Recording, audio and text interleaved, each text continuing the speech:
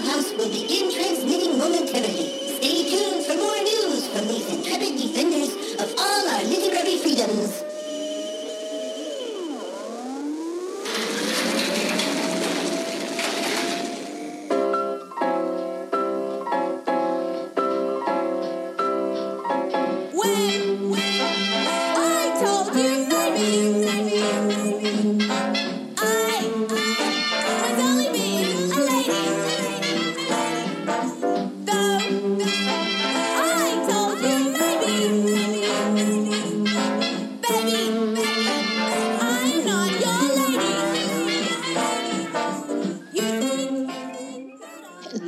Literary freedom fighters, and welcome to the Steampunk Dollhouse. My name is Blue Stocking, and I will be your librarian and your host for the next hour or so. If you are a returning listener, you have my eternal thanks for continuing to tune in, and I really do mean that. I know I say that every time, but I really do mean it. If this is your first time in the Dollhouse, please come in and have a seat, get comfy, but do be aware that this show is absolutely overflowing with spoilers. So if that's going to be an issue, please turn back now, read the book that we are going to be discussing today, and then come back and see me. I will be here when you're ready.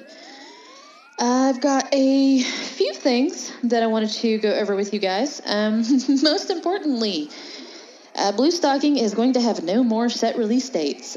Clearly, given that this episode is almost a week overdue at this point, I am killing myself trying to adhere to self-imposed deadlines, and it's just not compatible with grad school and the amount of reading that I have to do and everything else in my life. But I don't want to stop doing the podcast, so I'm just going to stop set release dates, and we're going to set it at, I will release 2 episodes a month. That much I can promise. But whenever they are released is when they are released, and what I will do... if you subscribe to the newsletter, I have a newsletter, and I actually have subscribers now. That's crazy. Then you'll know about 48 hours in advance that I'm planning to put out an episode, and then I will put out on Twitter about 24 hours in advance that the episode's coming out. And again, that will always be subject to change just because, man, there's a lot of reading in grad school. And even knowing that you don't have to do all the grad school reading, it's weird because I have one of my professors currently says, you are expected to do all of the reading. I assign it all for a reason. And it's like a lot of reading. But then I have another professor who says, no one expects grad students to read all the reading. You have to learn how to pick and choose what you're going to read and take in. So with, with mixed messages like that, it's an issue. I've always been able to power skim, but even for me, that is really put to the test right now. And also, with group projects and weird things that change back and forth in grad school, my job as a GRA, and there's a lot of stuff going on. And also, I'm just inherently lazy. So with all of that going on, it's easier for me to just say I'll have 2 out a month when I can get them done and do it that way, because having a deadline is just making me bonkers. So I love my listeners. The few that I have, you guys have been wonderful all the way through. So the show's not going to end. I'm not going to end the show. I love doing this too much, but I've had to change release dates and updates and scheduled episode schedules so many times, and the show hasn't even been going for a year now. So it would just be better to say, you know what, fuck it. I can't be contained by no set schedule. And the list of books will still be on the website. The reading list is it really isn't going to change. I did make one correction. I took one thing and I moved it down to the end for reasons, not anything to do with the author or the book. I needed to switch some things around. So I did, because the way I've tried to do it, and I haven't always been able to hold strictly to it, but what I've tried to do, or what I want to do, I've tried to do single books in between the series. It's easier that way, because some of the series that I cover, there's some of them are 3 books in the series, or like the Ken Liu books, they're just the size of, George R.R. Martin books. So I've tried to do it where it's series, single book series, single book series. So I did some reshuffling of the schedule, just some minor reshuffling. So the Harriet Tubman books will actually be at the end of the schedule in April, and also in May, because May is going to be so crazy for me with the end of my third semester, and I'm moving. So the Harriet Tubman books are a little shorter. They'll be easier for me to do and still give them the full respect that they deserve. So that got moved, not taking them off, just moved them down. But again, like I said, the reading list is on the website. All I did was remove the dates. I'll put dates back on as far as once the show is actually aired. I'll add the date. I don't know if any of you actually even look at well, okay, I take that back. I know some of you do. I know that there's a couple of you that actually listen to it through the website, which I think is pretty cool. And there's somebody that goes in there and hits like, and it's a couple of you, which is pretty awesome. Don't know who you are, but thank you. So that's the deal with the release dates. And yeah, about the newsletter. Thank you to the subscribers of the newsletter. I added that to the site when I first got the whole thing going, because Squarespace it's really easy to do it. You just toss the widget up there. And the way it works is that when you do that, it shoots you a spreadsheet. And because I use Google Drive, I can save it to my Drive account. So I've had the spreadsheet, it's a dynamic spreadsheet. It's saved into my Drive account. So theoretically, it's supposed to update every time someone signs up. Because I had tested it to see how it worked, and I tossed in my email address, and it takes about a minute or two, and then all of a sudden the spreadsheet updates in my Drive, and there's an email address in there. And if you use Drive, you know that you can see the little thumbnail of a document without actually going into it. So my eyes would glance over every once in a while at the thumbnail, and I wouldn't see, any entries in that spreadsheet. It never changed. For 6 months, it never changed. So I had really kind of stopped paying attention to it. And then for some reason today, my eyes glanced over to it, and I saw that there were marks in there. I opened it up, and I had 3 subscribers, 2 of them from December. So subscribers from December, and I sent out my first newsletter. It's pretty piss poor because I was so caught off guard. But subscribers from December and the one that subscribed yesterday, thank you. And the ones from December, I am so sorry. I didn't even notice. I'd apologize for that. If I didn't do things half-ass, I wouldn't be me. So I think I've remedied that. I'm going to try to get on some kind of regular newsletter schedule and see how that goes, now that people actually seem to be interested in that. So that option is there as well, if you don't get enough blue stocking. And also, I guess, for, since there's not a regular update schedule, that'll be a good way to go. So that is release dates and newsletter. I also, some more house cleaning. I want to remind everybody, if you're an author and you're listening, or you're an editor and you're listening, or you're connected to publishing in some way, or a steampunk book and you're listening, please remember that I do not accept ARCs or books I don't accept review copies at all for any reason from anyone, no exceptions. And there are some of you that I've gotten to know on Twitter and Facebook, and I adore you. I think you are great people. But I'm not doing review copies. And the reason for that, I may have explained this before, but in case I haven't, I did book reviews for a very long time. If you go to the Internet Wayback Machine and look up bookhorror.net, that was me. I don't suggest you look. I think I was a terrible person back then, so I probably said a lot of really awful things, and now someone's going to go find it, and they're going to out me on Twitter as being a terrible person. I was a terrible person in my 20s. But anyway, I had a website, bookhorror.net, and this was back in the early days of blogging itself. So there was only a few of us that were book blogging. It was still a brand new thing. This was back in 2003 or 2002. I may have started 2003. Anyway, it was a long time ago. And I just reviewed books that I would go to Barnes & Noble, typical book person. This was before I got, my iPad. Still buying hard copy books. I would go to Barnes & Noble, buy stacks of books. I'd come home and read them, and I'd review them just because I thought it was fun. And, I've always had a burning need to tell people who I am and what I thought of things. So I would review books on bookhorror.net. And about part of the way through that, an author named L.A. Banks of the Huntress series. I had reviewed one of hers. I loved the Huntress series, and it was one of the early books. And now that I'm Googling her, I did not know that she passed away in 2011. Holy shit. Wow. Okay. Well, she was a great lady. She was really cool. She was the first person that contacted me after I reviewed one of her Huntress books. It was a gorgeous book, and I loved it. And she emailed me, and she's like, would you like an ARC? And I'm like, what's an ARC? I didn't know what that was. For those of you who don't know, it means advanced release copy. They can be uncorrected proofs or galleys. They probably don't have a real cover. But she sent me signed copies of her books after that for a while, actually. I've still got them all on my shelf. I'm looking at them. And so that was really cool. That was a lot of fun.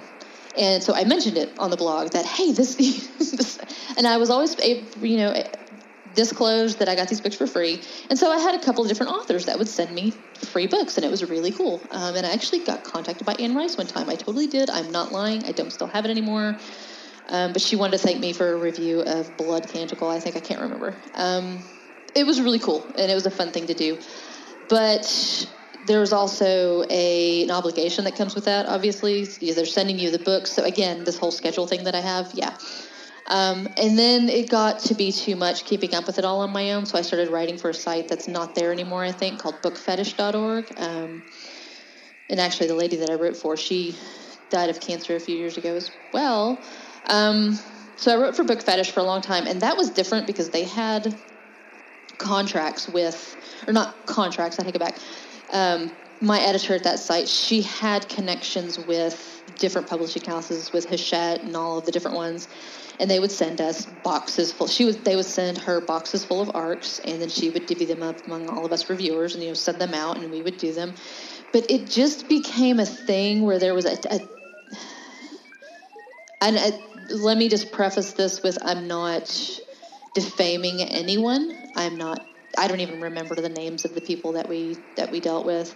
There was never anything improper, anything like that. It was just that it always felt like there was this idea that if we wanted to keep getting free books and free ARCs and keep a good working relationship with these people, especially with the editors that contacted us directly, that we needed to not be negative with our reviews. It was a whole weird culture and thing that was going on, and I also got emails. We would get self-published things sent to us because Sheila allowed it. We would get that was my editor. She allowed it. We would get self-published things too. And back then, self-publishing was a little different. And I had run-ins with authors. And again, I was a different person back then. I was a mean person back then. I wasn't always really nice, and I thought it was, clever and witty to be super sarcastic and snarky. And so, to be fair, I did say things that I probably said a lot of things I shouldn't have said back then. But I did write some reviews that, now legitimately, there were some really terrible books that we got. Guys, we got some really terrible books. I could have been nicer with my reviews, but I did get some authors that did contact me very angry about the reviews. And it was, finally, I think it was around 2009 that I stopped. I didn't have the energy or the patience to keep doing it. And I was tired of angry authors and angry editors and angry publishers not liking what I said or what I had to say. It was way too much stress for something that I was doing for free. Keep that in mind too. All of that time, all of those years, that was for free. I got, free books out of it, but like I said, 90% of them were really terrible. So it was too much trouble. Long story short, too late. I won't do ARCs because there's an obligation. I feel like there's an obligation to it. And if I run across something that's really terrible, I'd rather just put it away and never look at it again and not have it Not have anybody know. That's why the overwritings, that's why with this show, these are not reviews. I don't review books. I try to do critical analysis of books that I like and that I think are important. I'm not going to bring a book on here that I don't like and rip it apart. I can't do that anymore. I'm not down with that shit anymore. That's not cool. So that's why I don't want review copies, because someone sends me a review copy and then I feel obligated to review it, and this is not a review show, especially if it's terrible. I can't. That's just bad vibes, man, and I can't do that anymore. So that's why I don't do ARCs. I'm not being a snot. I'm not being fussy or imperious or anything like that. It's just a matter of I can't. That is an emotional commitment that I don't need added onto everything else. So that is my long story on why I don't do ARCs. And I've probably already given that explanation in a show before, but I can't remember. So, have it again. Let's see. What else did I want to discuss with you guys? Music. I have had it asked before how I choose the music that I choose. With the exception of the Old Bridge Rhythm Band a couple weeks ago, I always pick the music off freemusicarchive.org because I can't afford to license music, popular music. I just can't. It's way out of the range of what I am up to doing. And all the Free Music Archive has really good stuff, and you can donate to it if you choose to. They have really good music. Now, that being said, and also what I do when I pick music, I literally just take keywords that apply to the books that I'm covering, and I toss it into the search, and I don't even always know what genre I'm looking for. If I'm looking for, I do a lot of folk on here, but sometimes there's rap, sometimes there's soul, sometimes there's, I think I've had country music before, pop. I've definitely had pop before. I think there's been a punk piece. So it's literally what smacks me in the face. It could take me hours and hours and hours of searching through there to find the perfect piece. And I think I've found pretty good pieces so far. So that's how I choose. Like I said, it's just tossing keyword after keyword after keyword until something comes up that I think will work for the show. That being said, if you're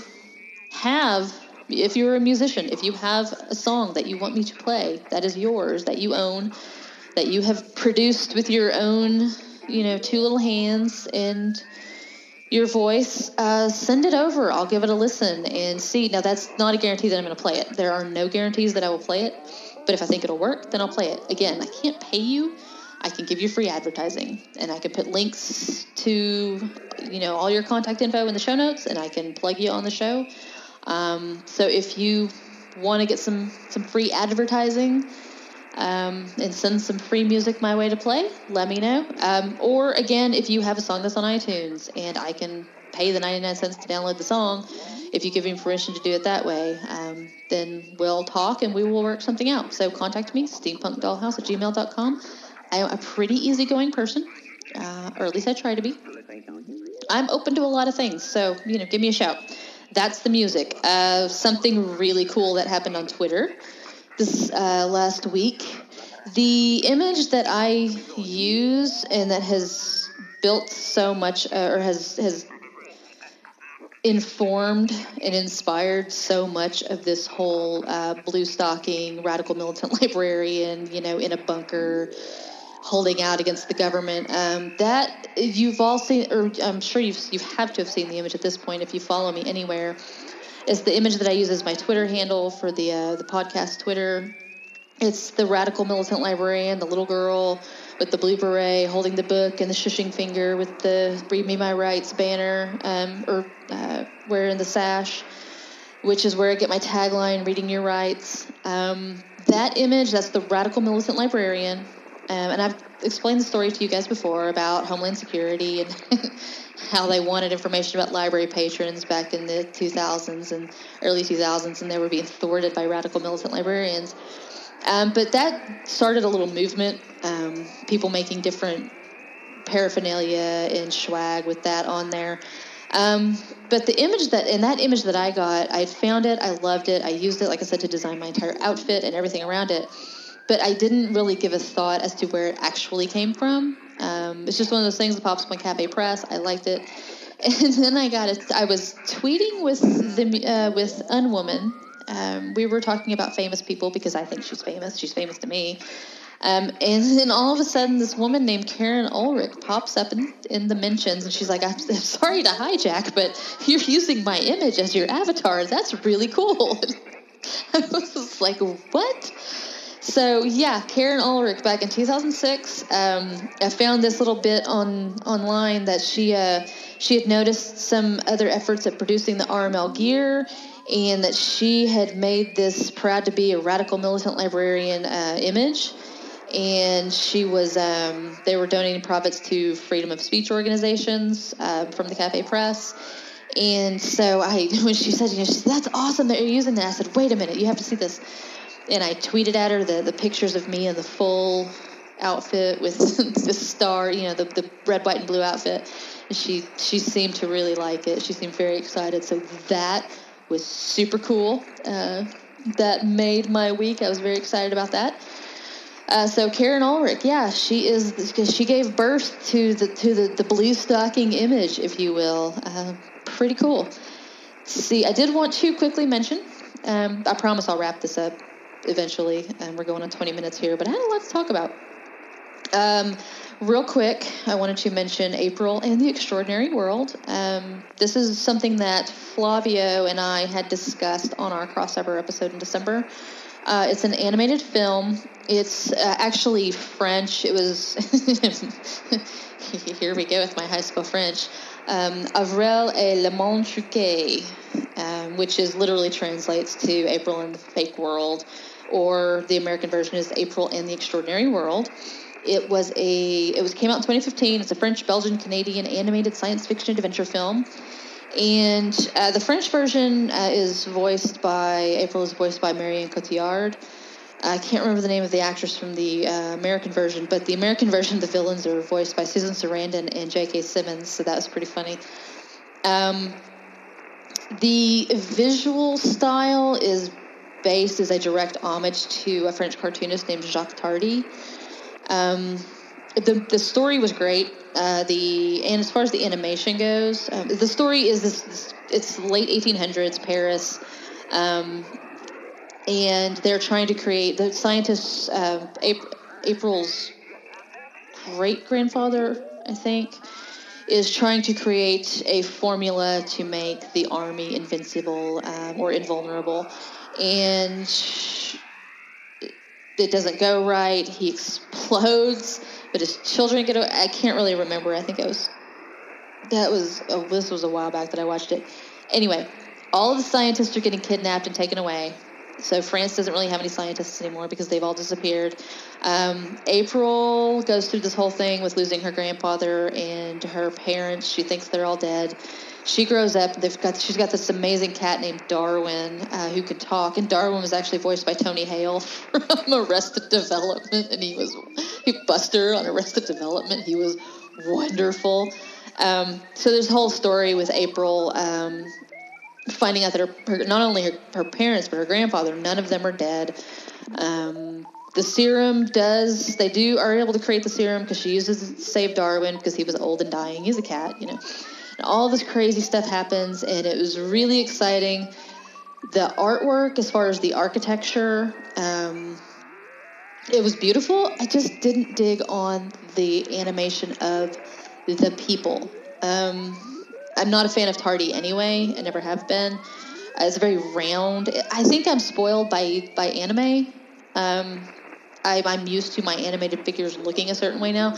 And I also grew up with one of my favorite cartoons was the Batman animated series was the late 80s, early 90s. Also Gotham by Gaslight. I watched the movie, not super pleased. They changed it from the comic book, but it still wasn't bad. So I'm used to that sharp featured style of characters. I don't know. The Tardy style, it's very round features. Almost it reminds me of Doug, the cartoon Doug, and I never liked that either. I don't know. It didn't appeal to me. Everything else about it did, as far as the buildings and the machines and the creatures. Darwin was hysterical. But the people, something about it just didn't work for me. That being said, it was a great story.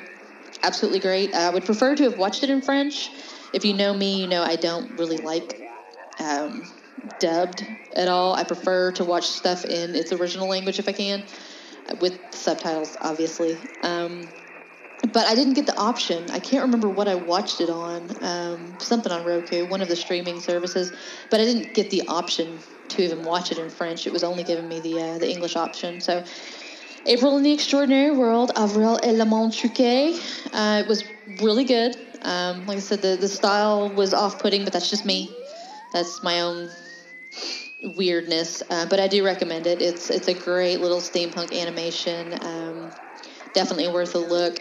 Now, like I said, The Gotham by Gaslight, I think that just came out as an animation, and I watched that one.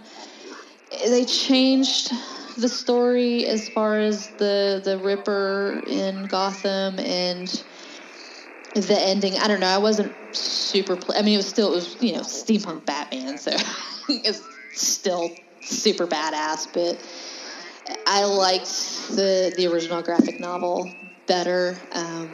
I'm hoping they will make Wonder Woman Amazonia. That would be amazing.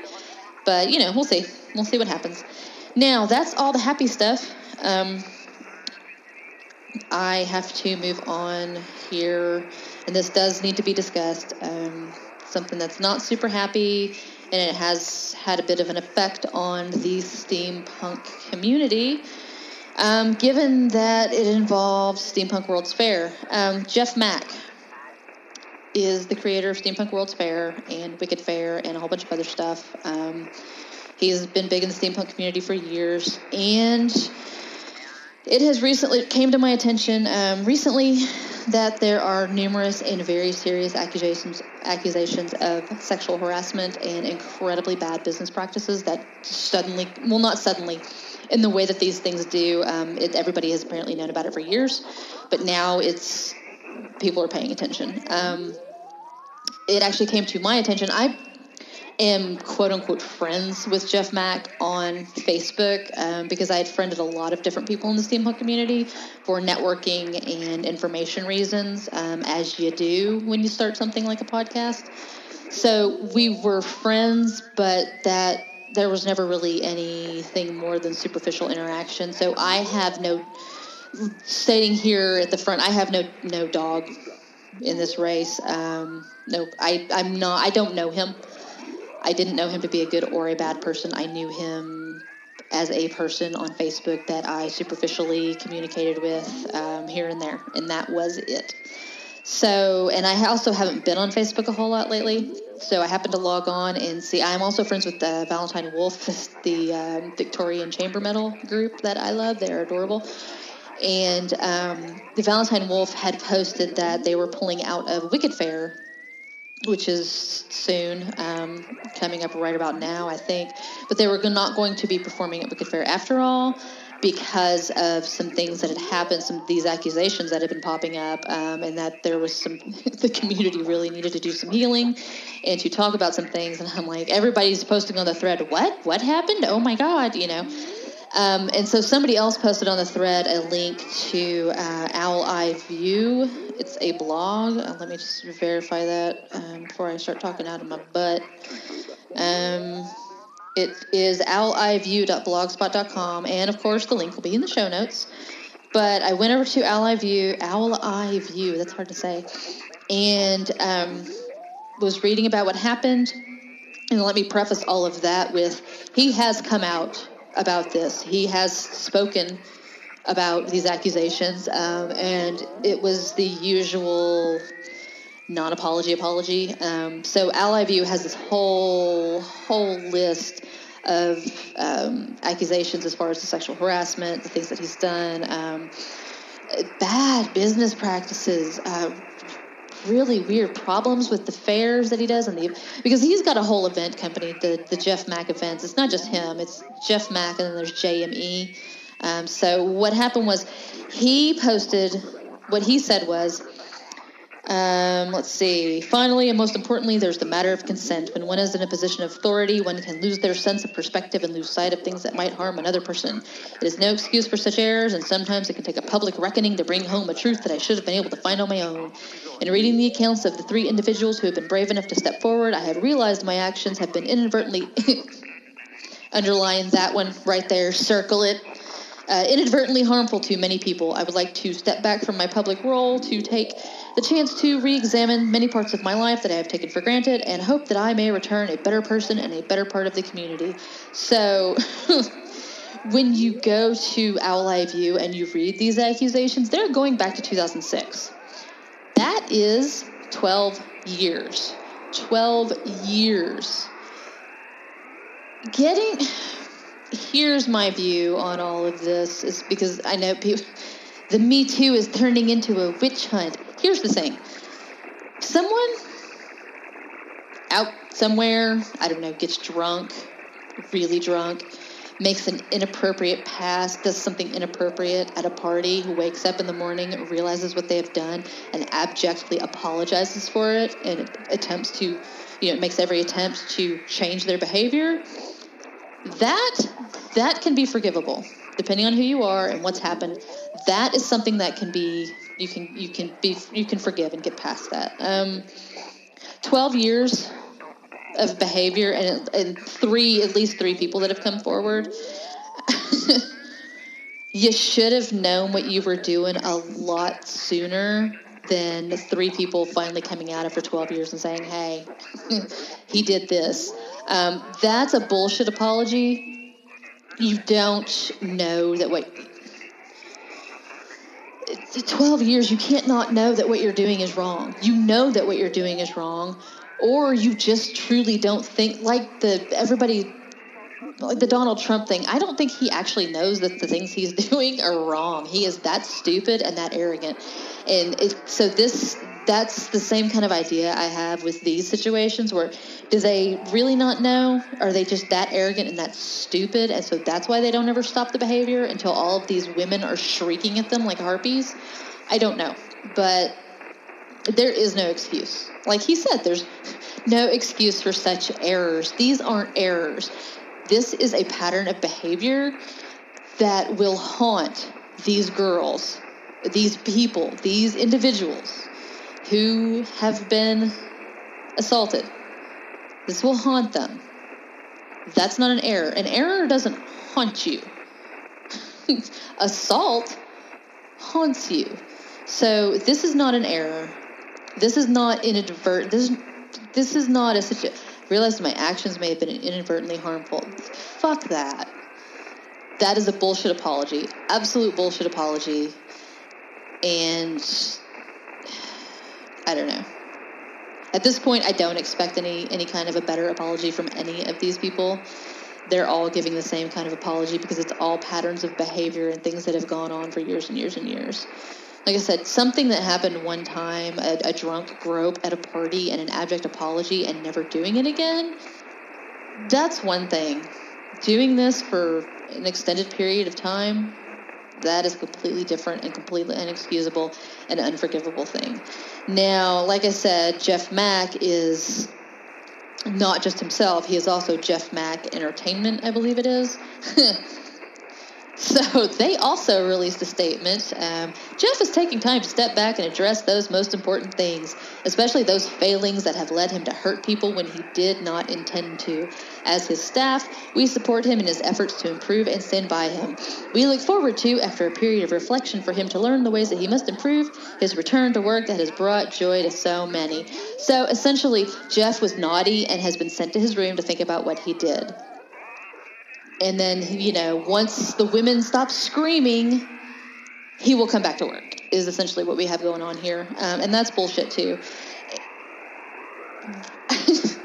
So many of these apologies could be improved like 1,000-fold and made so much more believable if we could stop saying things like, hurt people when he did not intend to, or hurt people inadvertently, or I am sorry if what I did upset you. Things like that. Stop qualifying your apology. Just say I'm sorry. Say, I did a bad thing and I'm sorry. And I will do my best in the future to course correct and, I understand what I did wrong. Stop qualifying it with he did not intend to or it was inadvertent. Because that's not an apology. What you're saying is you thought what you did was okay, but people got pissed off. That is what you were saying, and that makes nothing better. Because that is a complete absence of responsibility. That is what you were doing. You were shitting all over that person who said that you hurt them. Because what you're saying is, well, I just did this. It's not my fault if it hurt you. Stop with the qualifiers. Just say, I'm sorry. And take what you are given. Take the punishment. Take the shit that is being said to you because you deserve it. Fucking man up or woman up. Grow up. Take responsibility for your actions. Accept that what you did is wrong.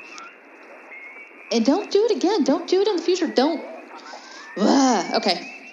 So... As a consequence of all of this, a lot of artists pulled out of Wicked Fair. I will be curious to see who decides to pull out of, who, if anybody, decides to pull out of Steampunk World's Fair. I'm curious about that. Now, Storypunks. We love Storypunks. We love Cindy Grigg. She is fucking amazing. She's one of my favorite people, I have to say. And so when this came up, I shot her a message on Twitter to let her know what was going on. And she went through, she did the same thing I did. She read the accounts, she looked at everything, and she just decided to pull the two-parter that she did with him. Because this actually, all of this bubbled up, I think a day or two after she posted the two-parter with him. And she said the same thing I did. She had no bad interactions with him, but again, that doesn't mean anything. We know that. I didn't have any bad interactions with him. It happens all the time. But she decided to go ahead and pull it. She wasn't comfortable leaving it up. And she did put an explanation on her site as well as on the show about why she pulled those off. So we'll see what happens if this is a situation where it gets swept away, but I hope not. Subcultures, there's this idea that subcultures like this tend to be, there's a myth that subcultures are self-policing, and that's having been in a few different subcultures over the years, a few different weird little groups of people. It's not self-policing so much as there's, again, sweeping under the rug, and ignoring it, or minor ostracization. The offender may be ostracized for a little while, and then they're let back in. And I'm afraid that's what's going to happen here with Jeff. I'm afraid that they're going to send him away until everybody stops screaming about it, and then they'll let him back in. And we'll see if it happens again. My guess is it will. You don't continue a pattern of behavior like that for that long and then suddenly realize that it's wrong. I take that back. I don't want to generalize. I mean, I was a terrible person for a really long time, and I stopped, and I've tried to not be a terrible person again. It can happen, but there's certain things that, I don't know. We'll see. We'll see what happens. That's just my take on it. But this shit is everywhere, man. It is everywhere. It is popping up all over the place, and it's good. It's upsetting, and it sucks. But it needs to come out, man. It's a festering wound. It needs to be taken care of. We've got to lance this shit. We've got to get it done. And that's, we got to keep our own houses clean just as much as the rest of them. So it sucks. We'll see what happens with Steampunk World's Fair. And now that I have completely downed everybody and gone for 40 minutes with that introduction, sorry about that. So if you will hang tight for just a few more minutes, we're going to hear some audibles, some words from friends, and then we will be back and we will start breaking down Clockwork Pyro. and see what we think about it. So hang tight and I'll be right back with you guys.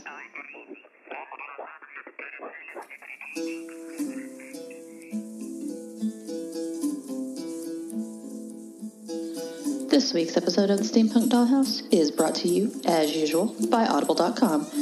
Get a free audiobook download at www.audibletrial.com/spdhpod. Now, this week's book does not have an audio version, and so, for your Audible trial, I am recommending 3 Empires on the Nile, which tells the rise of the first modern Islamic state and its fateful encounter with the British Empire of Queen Victoria. In the hands of author Dominic Green, the story of the Nile's 3 empires is an epic in the tradition of Kipling, the Bard of Empire, and Winston Churchill, who fought in the final destruction of the Mahdi's army. It is a sweeping and very modern tale of God and globalization, slavers and strategists, missionaries and messianists. Visit www.audibletrial.com/spdhpod to download 3 Empires on the Nile or any one of Audible's 180,000 titles.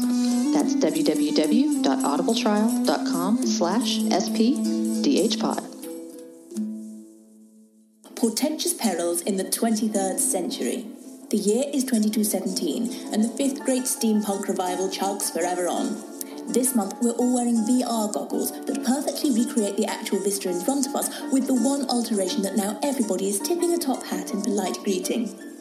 Join me as I recount my many adventures, gasp at the scientific know-how of my aunt, Dr. Erudition Synonym, respectfully at my terribly attractive fiancé, Happiness George, and shake your tiny fists at our evil nemesis, Professor Von Pun, and his beastly gentleman. Featuring Monkey Butlers. This thrilling moment. Does anyone have any ketamine? I think I'm addicted to that now. This. Attention!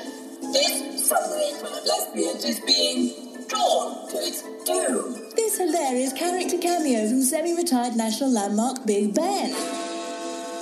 Hans Zimmer. I am Hans Zimmer. And so much more. Ula, Ula, I'm loving it. Ula, Ula, I'm loving it indeed. Ask your iTunes or off-brand podcast provider to supply you with your free dose of Portentous Perils in the 23rd Century today. If you enjoy it, tell your friends. If you don't enjoy it, well, tough. It's not all about you, Carol. A body falls past the window. You put it down and you feel like shaky all over. Both your hands are covered. Immediately peg him as a cogman. So we've known each other for years. Tsumeshi. One of the knives is missing from a garter hilt because it is being pressed to your throat. Damn. We had a... Oh, my God. Oh! So you took money from him, huh? We talked about this earlier. Recently attacked by the forces of the American Confederation. Yeah. Are you constantly checking for traps? The Steamrollers Adventure Podcast is available at rinkstories.com or on iTunes. You can also get it at Stitcher and Google Play. All right, literary listeners, we are ready to get started. Took long enough, right? Okay. I do have a few terms to go over with you. Not as many as usual, just because an anthology, different stories, different stuff, but because they all circle around Egypt, if not in Egypt. There are a couple of terms that were kind of ubiquitous to the book. So, and again, these terms these explanations are from Wikipedia. As usual, I open the curiosity door. It is up to you to walk through it. This is just to give you a little bit of background. So the first one is the Shabti or the Ushabti or the Shawabti. There's a couple of different spellings and ways to pronounce it. And they were funerary figurines used in ancient Egypt. And if you think that you don't know what they are, you probably do if you've seen any kind of Egyptian exhibit anywhere, because these figures were everywhere. Now, according to the summary, they were placed in tombs among the grave goods and were intended to act as servants or minions for the deceased should they be called upon to do manual labor in the afterlife. The figurines frequently carried a hoe on their shoulder and a basket on their backs, implying they intended to farm for the deceased. They were usually written on by the use of hieroglyphics typically found on the legs. called answerers. They carried inscriptions asserting their readiness to answer the god's summons to work. The practice of using ushabtis originated in the Old Kingdom around 2600 to 2100 BCE with the use of life-size reserve heads made from limestone, which were buried with the mummy. Most of the ushabtis were of minor size, and many produced in multiples. They sometimes could cover the floor of a sarcophagus. Now, this says that the exceptional ushabtis are of a larger size or produced as a one-of-a-kind masterwork. But again, due to their extreme commonness through all of the Egyptian time periods, and because of the early museum drive to have as much many ancient Egyptian artifacts as possible, this is one of these most commonly represented objects in Egyptology displays. They were produced in huge numbers, and along with scarabs, they are the most numerous of all Egyptian antiquities to survive. To me, they seem similar to the terracotta warriors of Xi'an, that kind of thing, except small. So instead of sacrificing a slave to go to the afterlife with their master, these were created, or along the lines of golems or anything else of that nature. They're creatures created to do their master's bidding when they are called upon. And like I said, you've seen them. If you've been to any kind of Egyptian exhibit, you've seen them. And now this next one are the jinn, also romanized as jinn, spelled D-J-I-N-N, or anglicized as genies. They are supernatural creatures in early Arabian and later Islamic mythology and theology. They are not purely spiritual, but also physical in nature, being able to interact in a tactile manner with people and objects, and also subject to bodily desires like eating and sleeping. Jinn are mentioned in Middle Eastern folktales, and they're often depicted as monstrous or magical creatures, though jinn figments from these stories are generally considered to be fictional. Let's see. Now, this says that jinn, J-I-N-N, is an Arabic collective noun deriving from the Semitic root J-N-N, whose primary meaning is to hide or to conceal. So some authors interpret the word to mean literally beings that are concealed from the senses.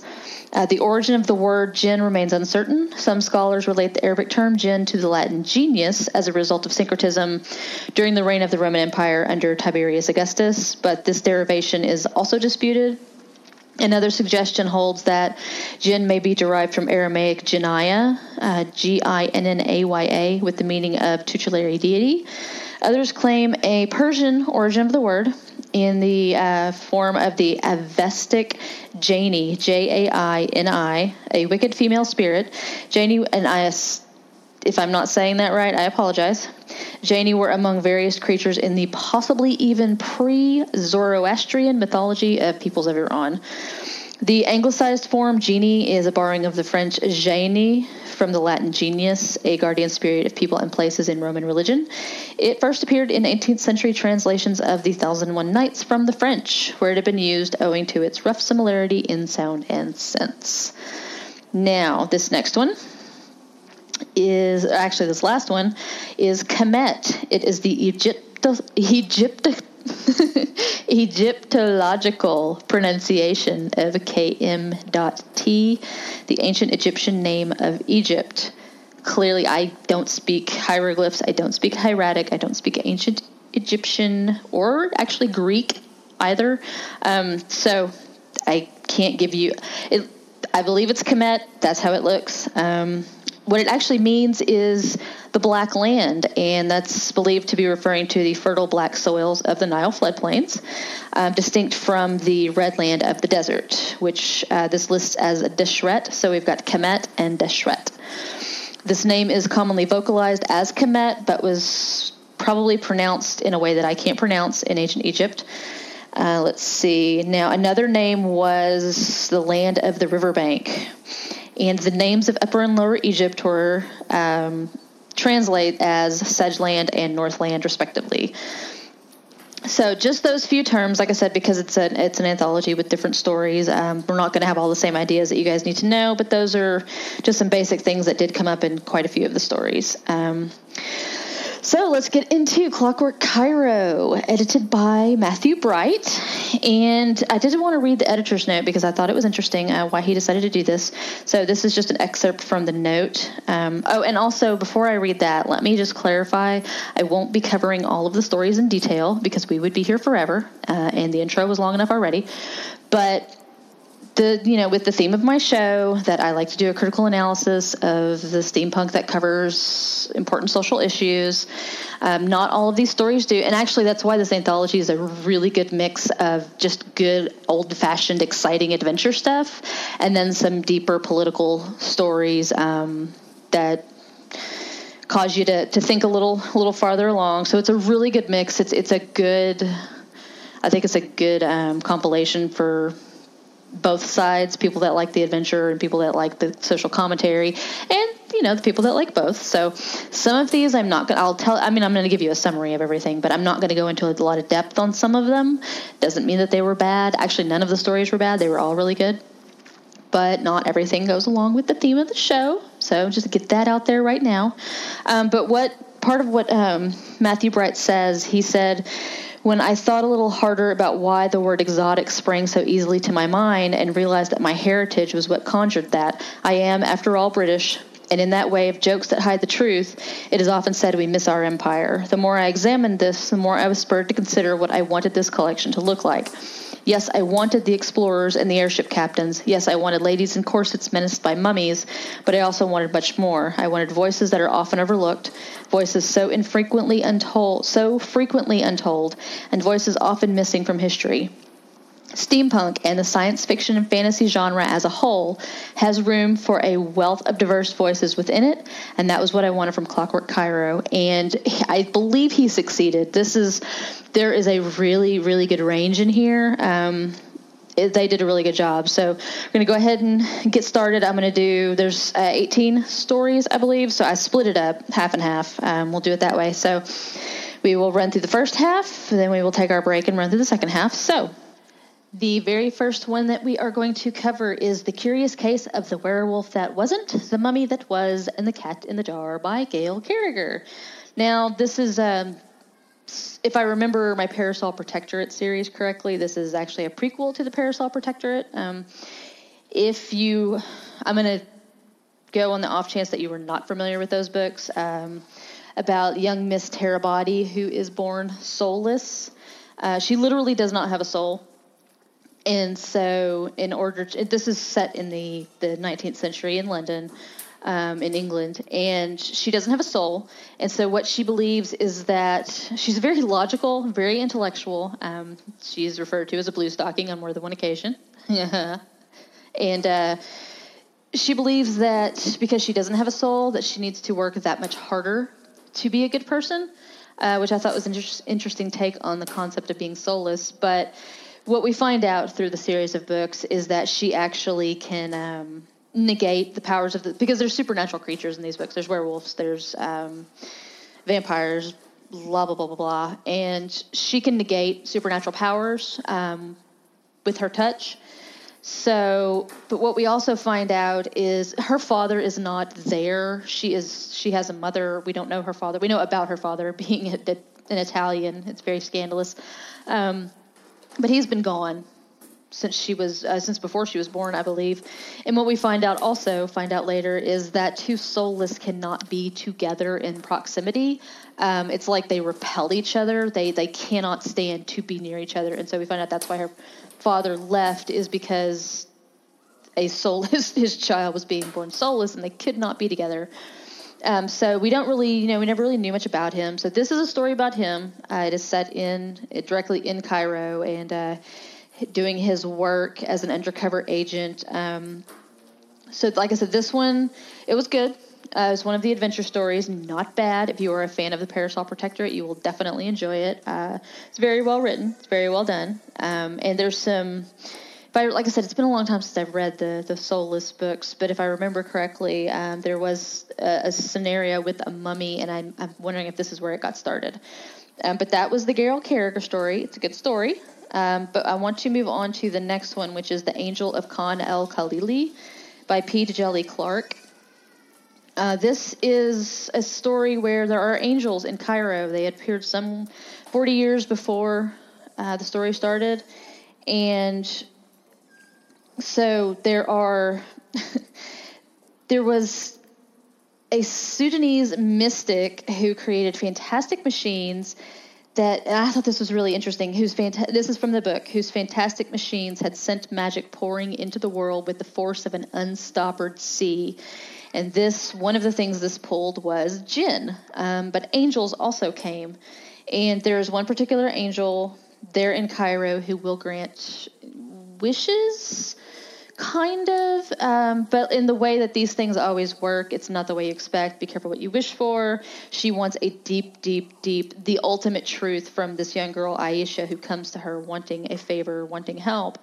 Or not Aisha, I'm sorry. It's Aisha's sister that comes wanting help because Aisha had been injured. And this is, it's 1912.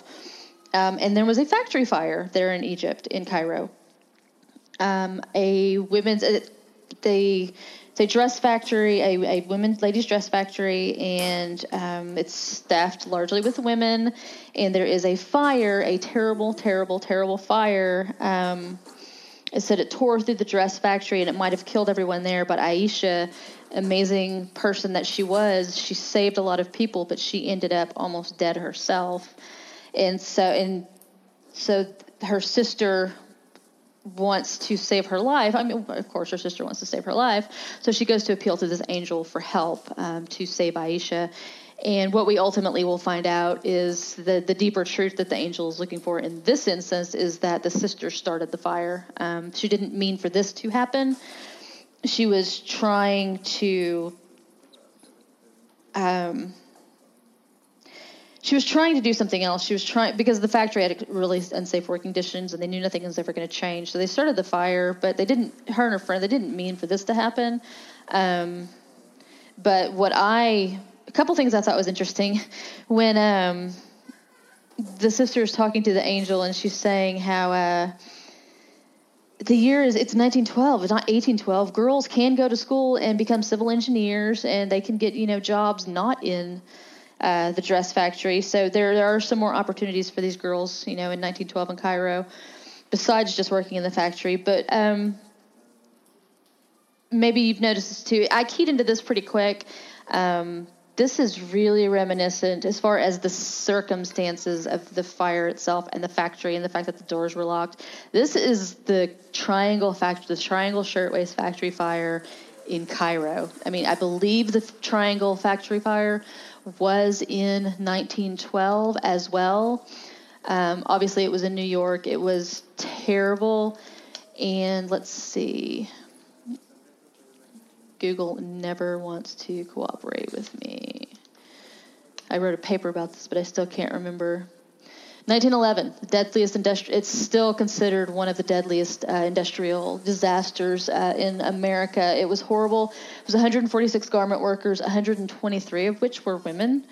It was a terrible, terrible thing, and it started. I think they said it's believed it started with a cigarette butt in a scrap bin because they weren't allowed to leave their tables, and so that's what this made me think of. This idea of women who didn't want to be married because they didn't have to. It's 1912. They don't have to find a sweetheart or a husband and get married. They can go to university. They can get a job in a factory. They can what did you say? They can become historians or barristers or alchemy if your family can afford it.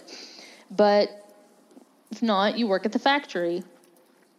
But it was hard work. It was terrible work. It was abusive work. And even, the Triangle Fire was bad, but it wasn't the only terrible thing like that ever happened, and either before or after, and has continued to happen. If we've, remember news out of places like India where this has happened in the last few years, and it continues to happen. And actually, as far as the Triangle Fire goes, the men that owned that factory would go on after the trial and all of that. They would build another one and try to do the same exact thing with the fucking doors as just Rich people. Okay, so the Angel of Khan el-Khalili. It was a beautiful story. It really was. I like I said, I thought it was really cool that it was, these steampunk fantastic machines created magic or poured magic into the world and brought all of these creatures to it. Now, they do say that they don't know what the angels are. The angels just kind of showed up, and I think they were mechanical. They sounded really neat when she opened up. It was really cool. So that is the Angel of Khan el-Khalili. The next one is Mock the Midnight Bell by Sarah Caulfield, and I I liked this one. This one was really good. This is the one that takes place in England, but it's about museum and artifacts and how one of the characters decided that she is going to start not single-handedly, she has a partner, but she's going to go on a campaign of repatriation. She starts stealing artifacts from the museum and sending them back to Egypt. But what she inadvertently does is gain the attention of the gods of Isis and Osiris and Set. She gains their attention, and they come to see her in England because they need help. So this was a really good story. One of the things that I liked about it was the unconventional relationships, or the idea of what makes us family. Is family what we're born to, or is family what we create when what we're born to doesn't always add up, doesn't always give us what we need. So what actually constitutes family? And I thought it was well done. The other thing that I liked so much about this, it covers the idea that we've talked about before about tulpas and spirit forms and creatures that are brought into being because we thought of them. We don't think of them because they exist. They exist because we think of them. And that's kind of the idea that Osiris and Isis and Set reveal, that they say, and this is from the book, one of them says, we are born when a generation believes in us, not just in what we were, not the wall freezes or mummy curses or fascination with long dead organs and jars. We are only what we represent. It's when a generation falls in love with an ideal.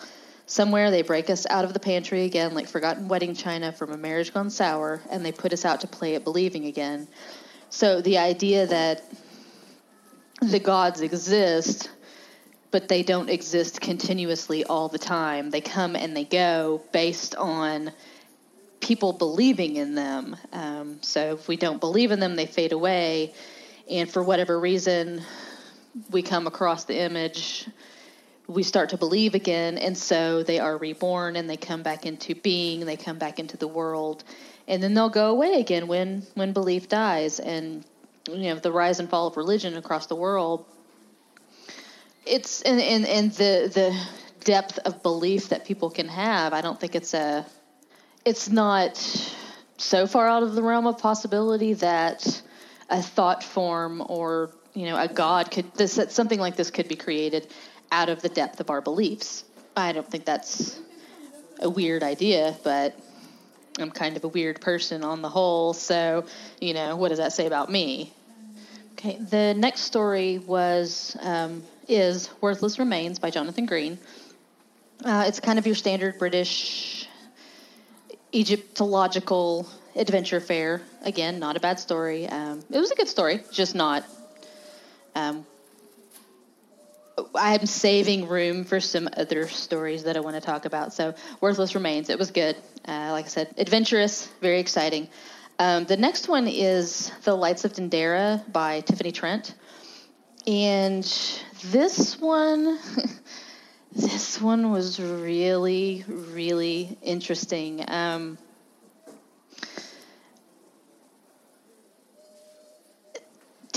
Nikola Tesla, and an African-American singer, and this was turn of the century, I believe this is taking place, and she's a singer, an opera singer, but she's not the star of the show. She's not the prima. She is one of the others in the cast, but she is approached by a man who wants her to sing at a very special event.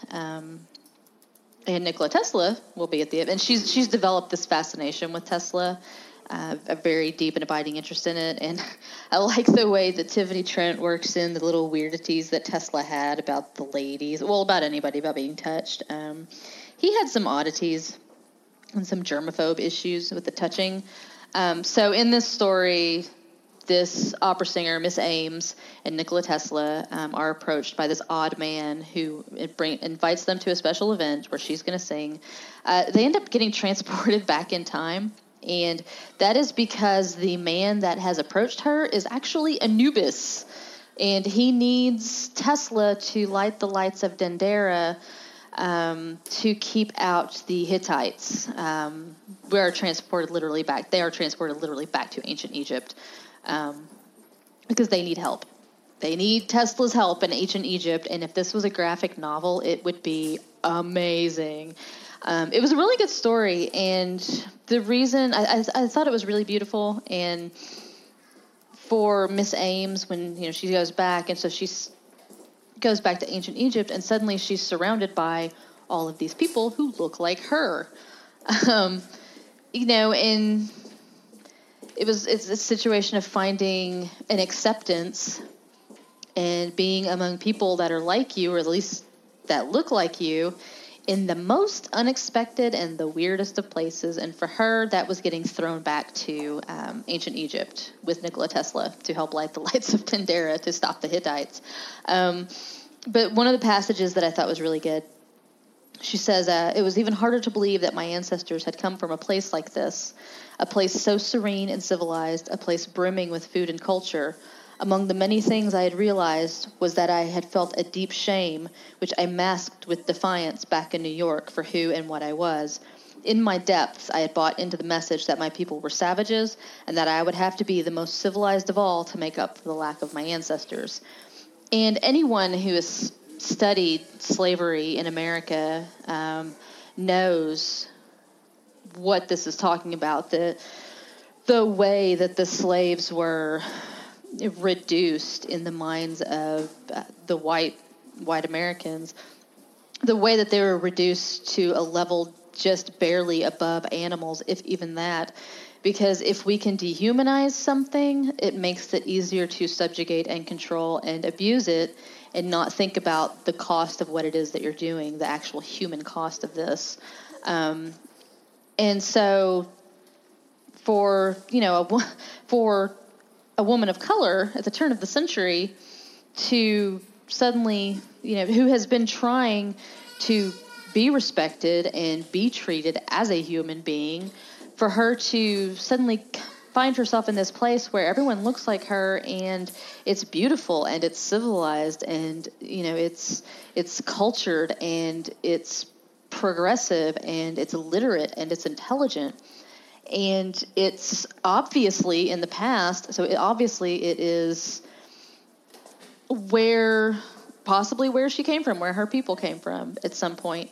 And so to see this definite disconnect between what was being taught about African Americans or Africans and about the civilization that was actually taking place, that was actually being lived, would be jarring. It would be strange. And I imagine that it would feel amazing. I can't even imagine how that would feel.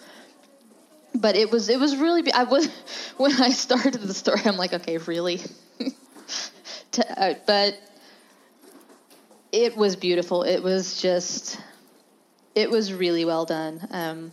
I liked it a lot. Now, the next one is Ushabti by Zan Lee, and this one, oh my God, this story, I cried. I totally cried like a little girl.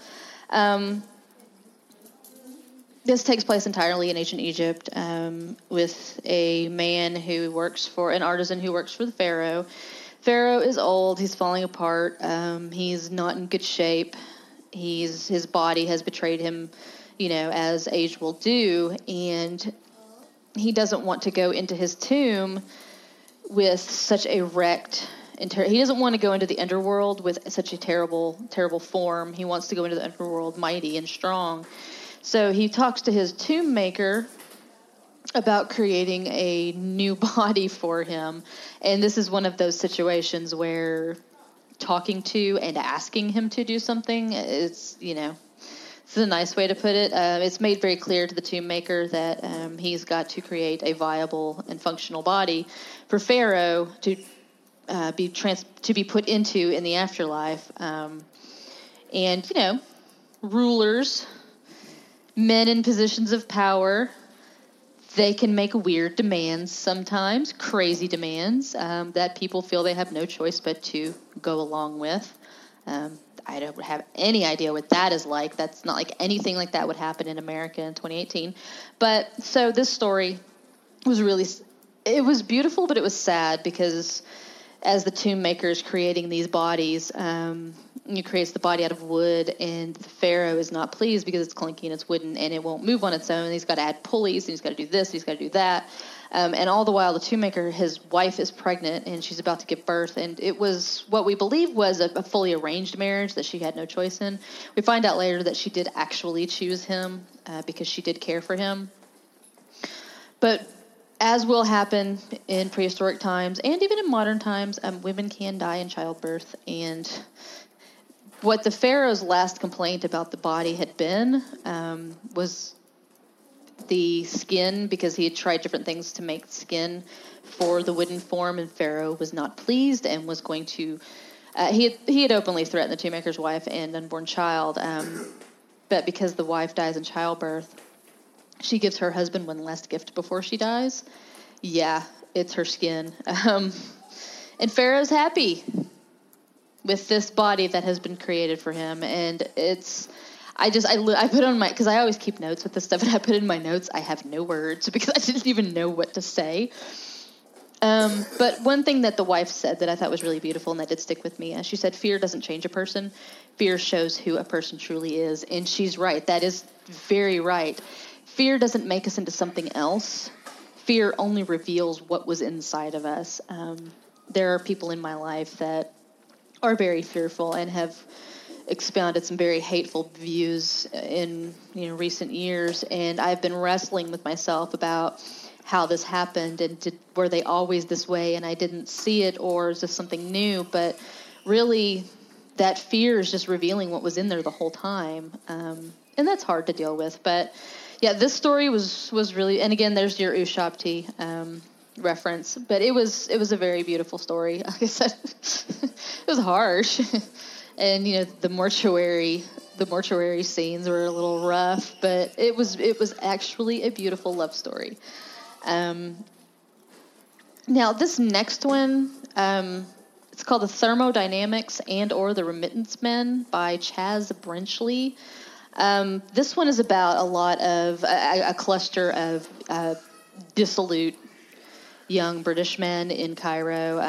It's kind of what I noted was casual colonialism, where they're hanging out there because their family doesn't want them. Their families don't want them just because they're, in some cases, second sons, or, they're wastrels and debauched, and they do nothing of value. So they all go hang out in Cairo where their families won't bother them. And I had to look up remittance men, and what that actually was a phrase. It means their families are just sending them money to stay alive and to live their lives, but they're away where they really can't be an embarrassment to the family. And there's a whole situation going on with an artifact or some artifacts that need to stay hidden, that should not be in the hands of the British. But like I said, there's the very clear casual colonialism, not unintentionally on the author's part. It was there. It's very intentional. You can see the way that they treat it, the way they treat Cairo and how they feel about it, as far as, being British and this is their city. And one thing that they said that one of the characters said, he says, even those of us who only live here because we're not wanted at home, we exploit that distance and the opportunity it gives us to live in our own little mockery of English life without penalty of English law. It's shameful. Britannia wouldn't believe it, but it's true. Her rule is not benign for any of the native peoples. We see that best, perhaps, who live here on the margins of empire, less engaged with it, disinterested observers, if you like, merely taking advantage. And that's the essence of British colonialism right there, wrapped up in a neat little bow.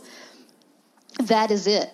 If you were living in London in the 19th century and just read of these exploits in the paper about the wonderful things that the British are, that's happening, overseas in India and Africa and in Egypt and here and in there, and they're bringing civilization to the masses and bringing civilization to society, to the savages, and making everything better. And if you're, sheltered, living in the middle of London, and you've never been anywhere out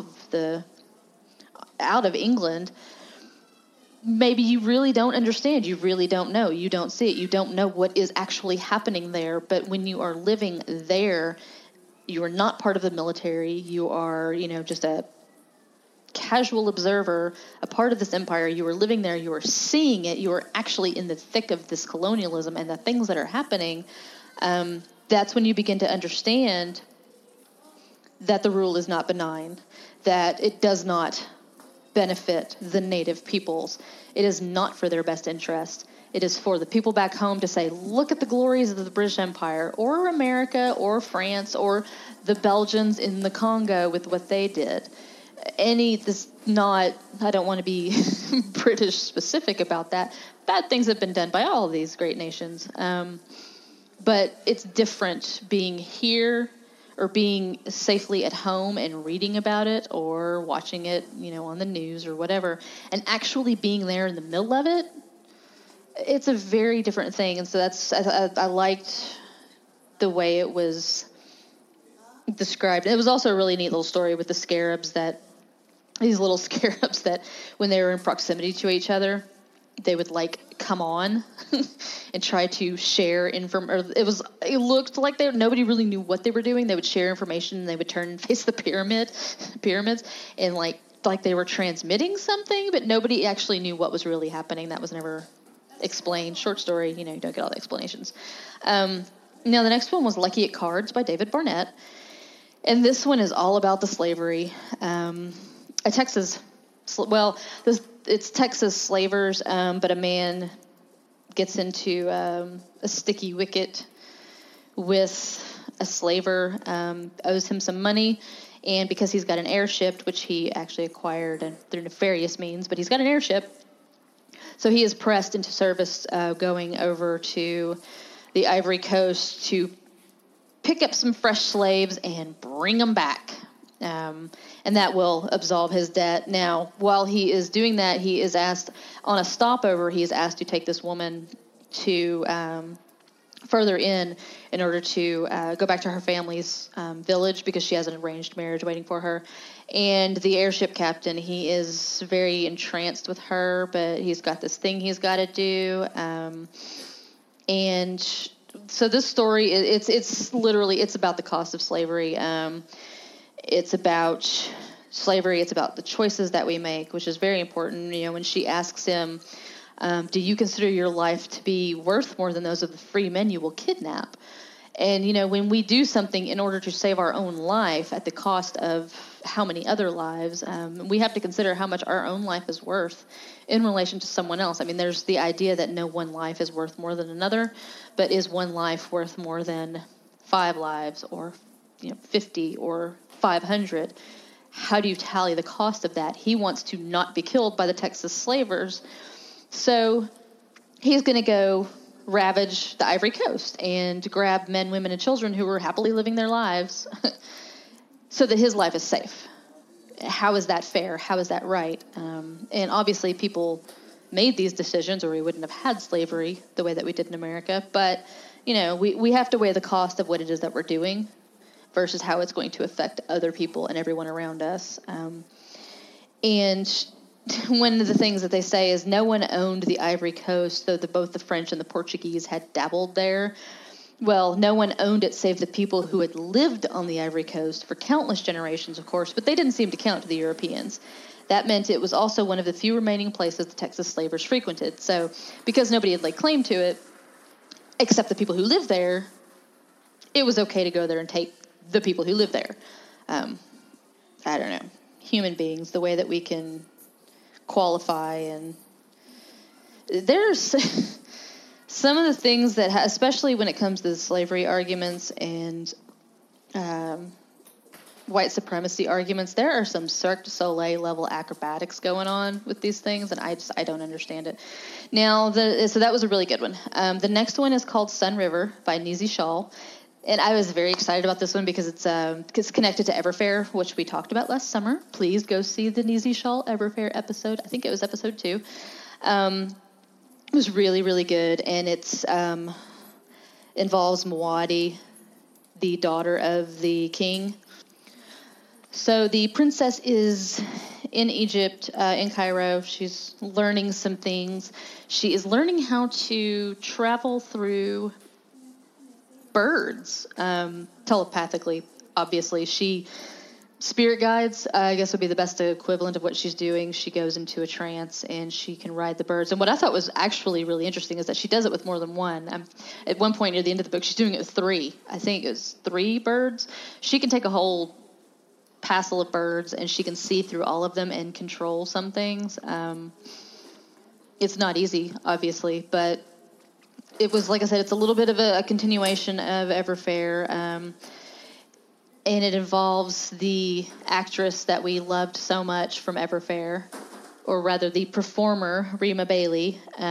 She was in it. Now, the one thing that I thought was, there was one part that, like I said, sometimes we don't think of, as white readers, as white people, there's things that we don't always consider, we don't think about. We know, and you know, this has been brought up before. There are things that we don't see because we don't see them every day, or they're not part of our purview. What was interesting was when Rima and Muad'Dib are at their palace, one of her brother's white friends, her brother's got some really terrible friends. One of his white friends just sees Muad'Dib and Rima out in the garden, and he doesn't realize who they are, and he's calling them names, and he uses that word and calls them whores, and then realizes who they are. And when Rima, when that insult is repeated, and his name is Scranforth, and he gets very upset, and he says, "You oughtn't say such words." And they're like, "Well, you did." So it's okay for him to say that to what he thought was a low-class black woman. But when he realized who she was, and when she says the word, that's not done. That's improper. So those double standards that exist, that it's okay for the one person to say it, but when the lady repeats it, oh, we can't do that.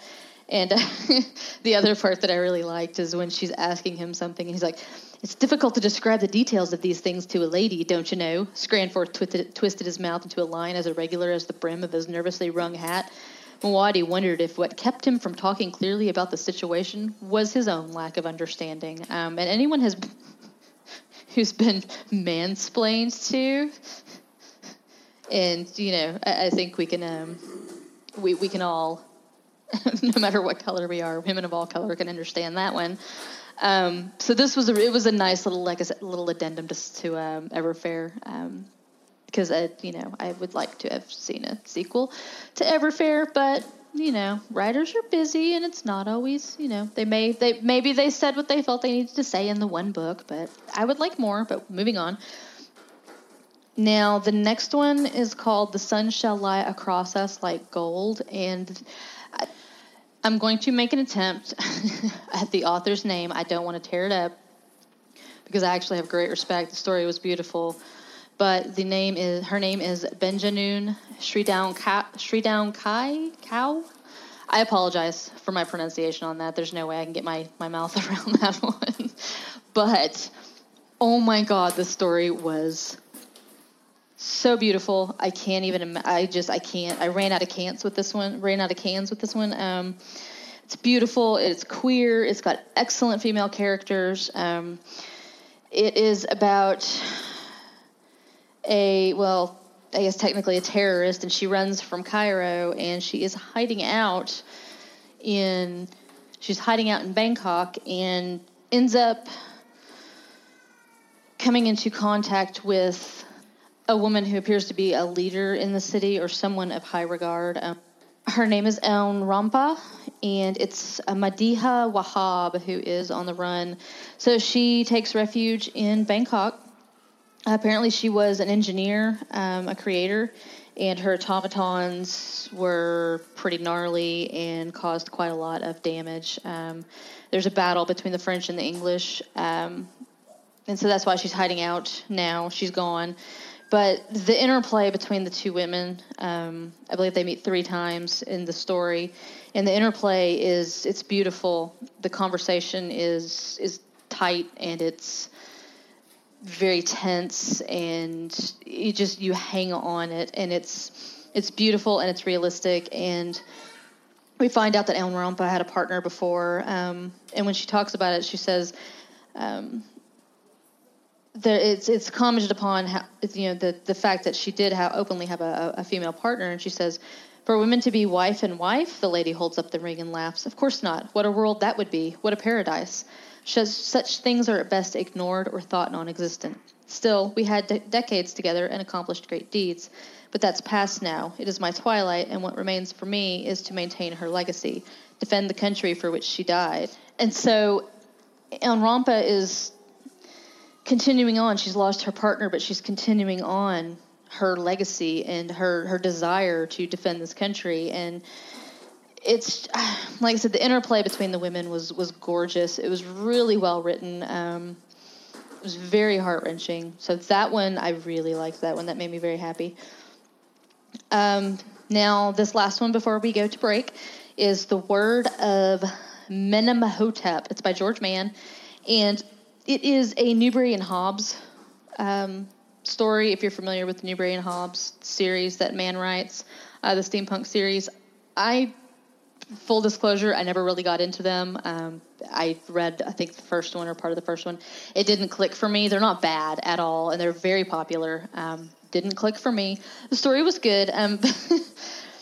One of the things that I'm wondering if Mann put this in because of who the story was being, or for this anthology, but one of the dead people in the book, I believe it opens up with him, a dead archaeologist. His name is Matthias Bright, and Matthew Bright is the editor of our book, so I don't know if that was on purpose. I thought that was kind of funny. And the other thing that just killed me about this was the steampunk mummies. And the description of them, they were shambling corpses, their flesh embalmed and dried, smoothed and stretched across their decaying bones. Their eyes were missing, their sockets dry and hollow, staring and unseeing. They were wrapped in trailing bandages and adorned with necklaces bearing 8-legged scarabs. They were mummies, either plundered from their resting place in far-off sands or somehow recreated here on British shores in a gross parody of the funeral rites of the ancients. Their skeletons had been wired to brass supports, their joints fixed with servos, and they lumbered in a terrible semblance of life, powered by the same technology that had driven the tiny scarab automata. So we've got steampunk mummies, that was pretty cool. I can totally get down with that one. So that is the first half, the first few stories in the book. So we are going to pause here, take a musical break. We're going to hear some advertisements from some friends of mine.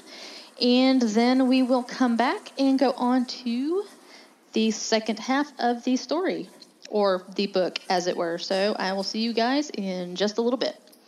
We've just discovered a very rare bit of audio from former Prime Minister Winston Churchill. Let's have a listen. I, Winston Churchill, wholeheartedly believe that the Clockwork Cabaret is the finest example of steampunk radio programming. Never before have I heard anything quite so marvelous, and I doubt I shall ever hear anything like it again. Calpurnia, continue on your journey, broadcasting your marvelous music, and sail on to glory. If you would like to find out more about this program, please check out clockworkcabaret.com or clockworkcabaret.podbean.com or follow us on Twitter at Clockwork Cabaret. That's CLOCKWRK Cabaret. Hello, it's me again. Your hair couldn't hold me down. I'm back and smiling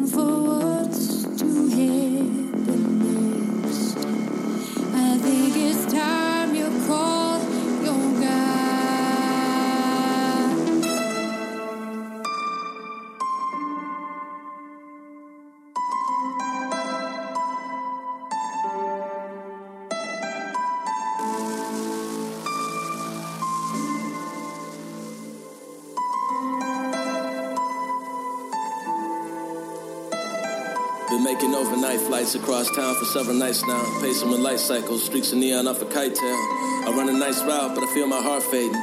Reminiscing past rides with Tatsuo and Kaneda. Yeah, and before we meet the maker, one of these nights, you find out what you're made of. You can fight it till your last breath collapses, or accept this is you and let them things out and abash it. I'm on. I'm on.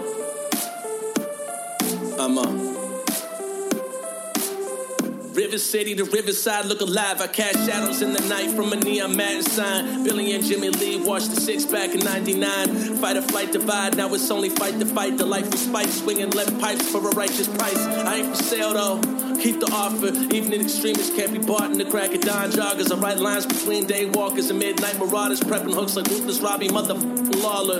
Don't know what y'all heard, the pearls are hard and center. But if she can slow dance on a floor full of phantasmal killers, then I let her wear my hoodie. Come and fly shotgun, silver bullets in the glove compartment. Billy Compton and company, come with me. Run your keys, your jewels. I seen things you can't unbelieve. Spades are spade, but only me rolls up my sleeve. Just an American saber wolf on these London streets. No one thing, don't pick a fight with the man who's died twice and doesn't believe in the Lord of life. 50-50's my norm, you don't want to see my risky. Just tell him that I'm coming and I'm bringing hell with me. It's me again. Your hair couldn't hold me down. I'm back and smiling forwards to heaven. I think it's time you call your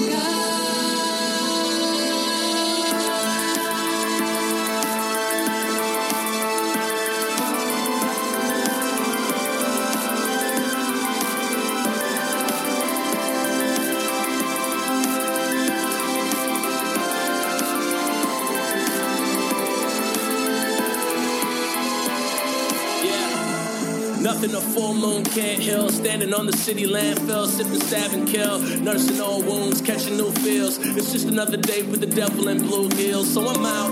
NOLA, Brooklyn, Cleveland, Chi-Town, Metro City, hands up and come out. St. Paul, Scotland, Detroit, Argonne, put them in the sky.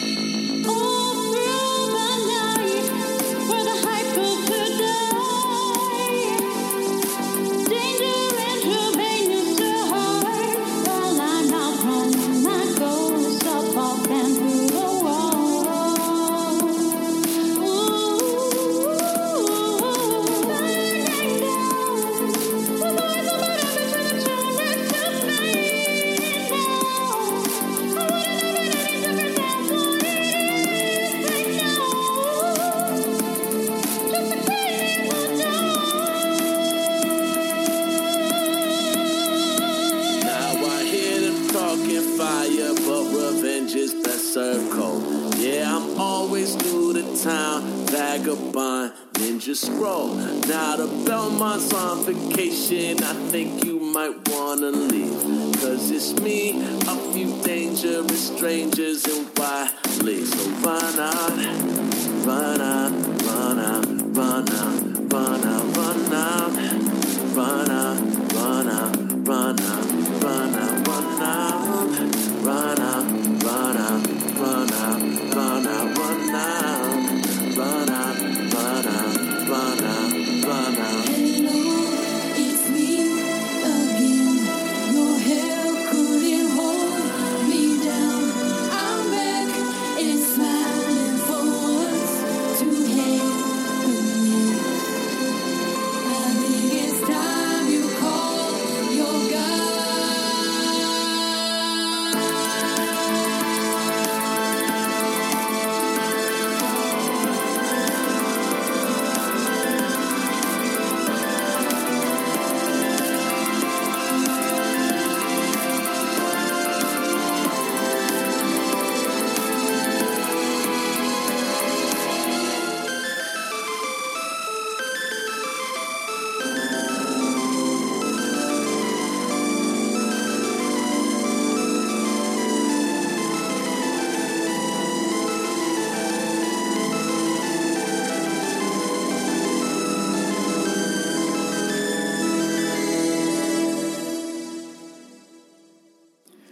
Are you a steampunk? A Victorian goth.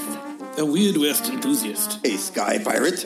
Or just steam curious. If so, then join the Texas Steampunk Connection as we review and enjoy steampunk books, movies, comics, games, films, and events all over the great state of Texas. Come along with your hosts, Flavio, Erica, and Thax, as we enjoy steampunk adventures and share our discoveries with you. Something, hats, corsets, boots, etiquette, pistachios, a teapot, bullocks. Find us on Facebook and fanboytv.com or wherever you find podcasts. Goggles, gear, something, and always mind your gauges. The year is 1885, but not one that would be familiar to you. Message for you, sir. You know, it is tiresome having the world's greatest detective as one's mother. Don't be silly. What's the word? I've a half dozen, armed with cutlasses. Cutlasses? These fine gentlemen behind us? Yes, father. You and Gwendolyn deal with them? Yes, father. Ha! Hurrah! Target practice. No guns, you silly girl. This is an airship. Gwendolyn, are you all right, my dear? Cyril just knocked out my swordsman. The continued security and stability of the Empire relies on your efforts. So, you know who I am. I do. That's why I took your stick. Weapons out, men! But he's gone! Numbskulls, idiots! We mustn't let him escape. Hey! What is our next ritual? Traditionally, it is walking out. All right. Hang on. Oh, my! Oh, Albert, you're not a thing. We are much amused. Join us in 1 week as we once again visit with the first family of the realm, Brass. And we are back, my literary listeners. I hope you enjoyed that. That was New Gods by Toussaint, featuring Molly Dean and Kirsty Ridning. And that new promo that we had in there, I just had some communication with the individuals that make Brass, the podcast. And that was a short trailer they had made for their season 1, and they are now actually on season 2. It's being released every 3 weeks, so you should go give them a shot. I actually just found them myself when they contacted me, and I think they're pretty good. So go give them a listen. We can add them into the collective. One of us. Okay, anyway, moving on. The next story is Silver Linings. It's by T. Morris and Pip Ballantyne. And if you're familiar with the Ministry of Peculiar Occurrences, that's what this one is. It's an MPO story. Again, not bad. They are good at what they do. They write good stories. But it's the standard, exciting adventure fare.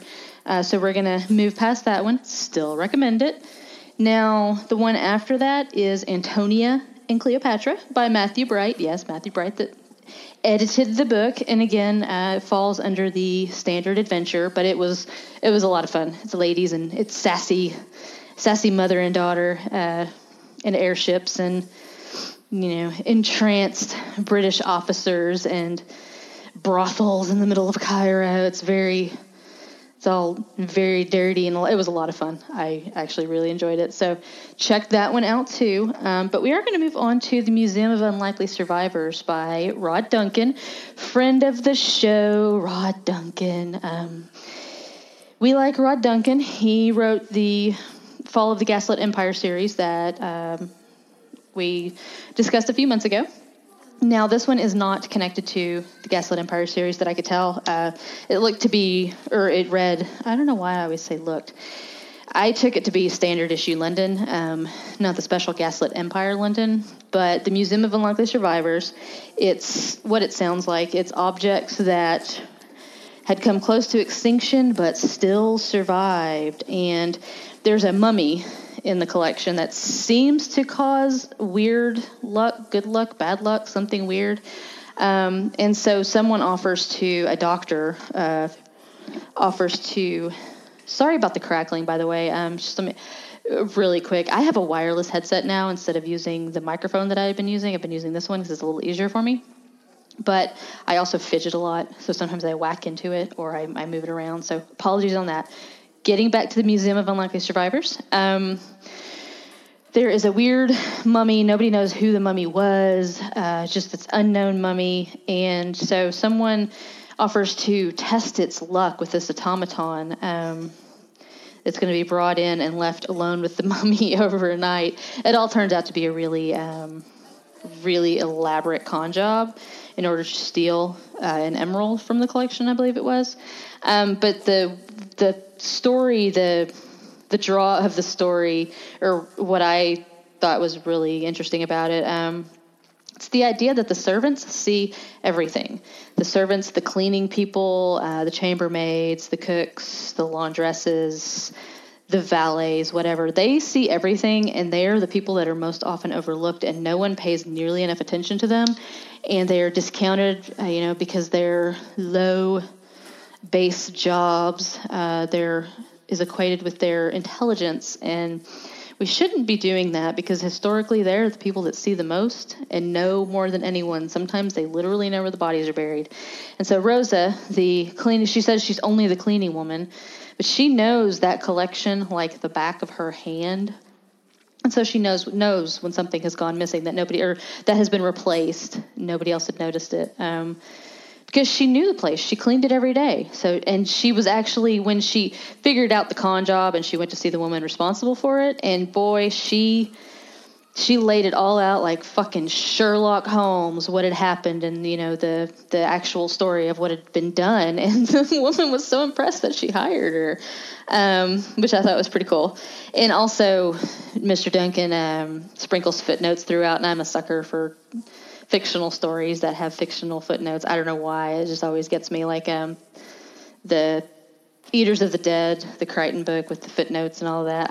I really dig on that. So this was a good one. Like I said, it was, museum robbery and also some repatriation going on.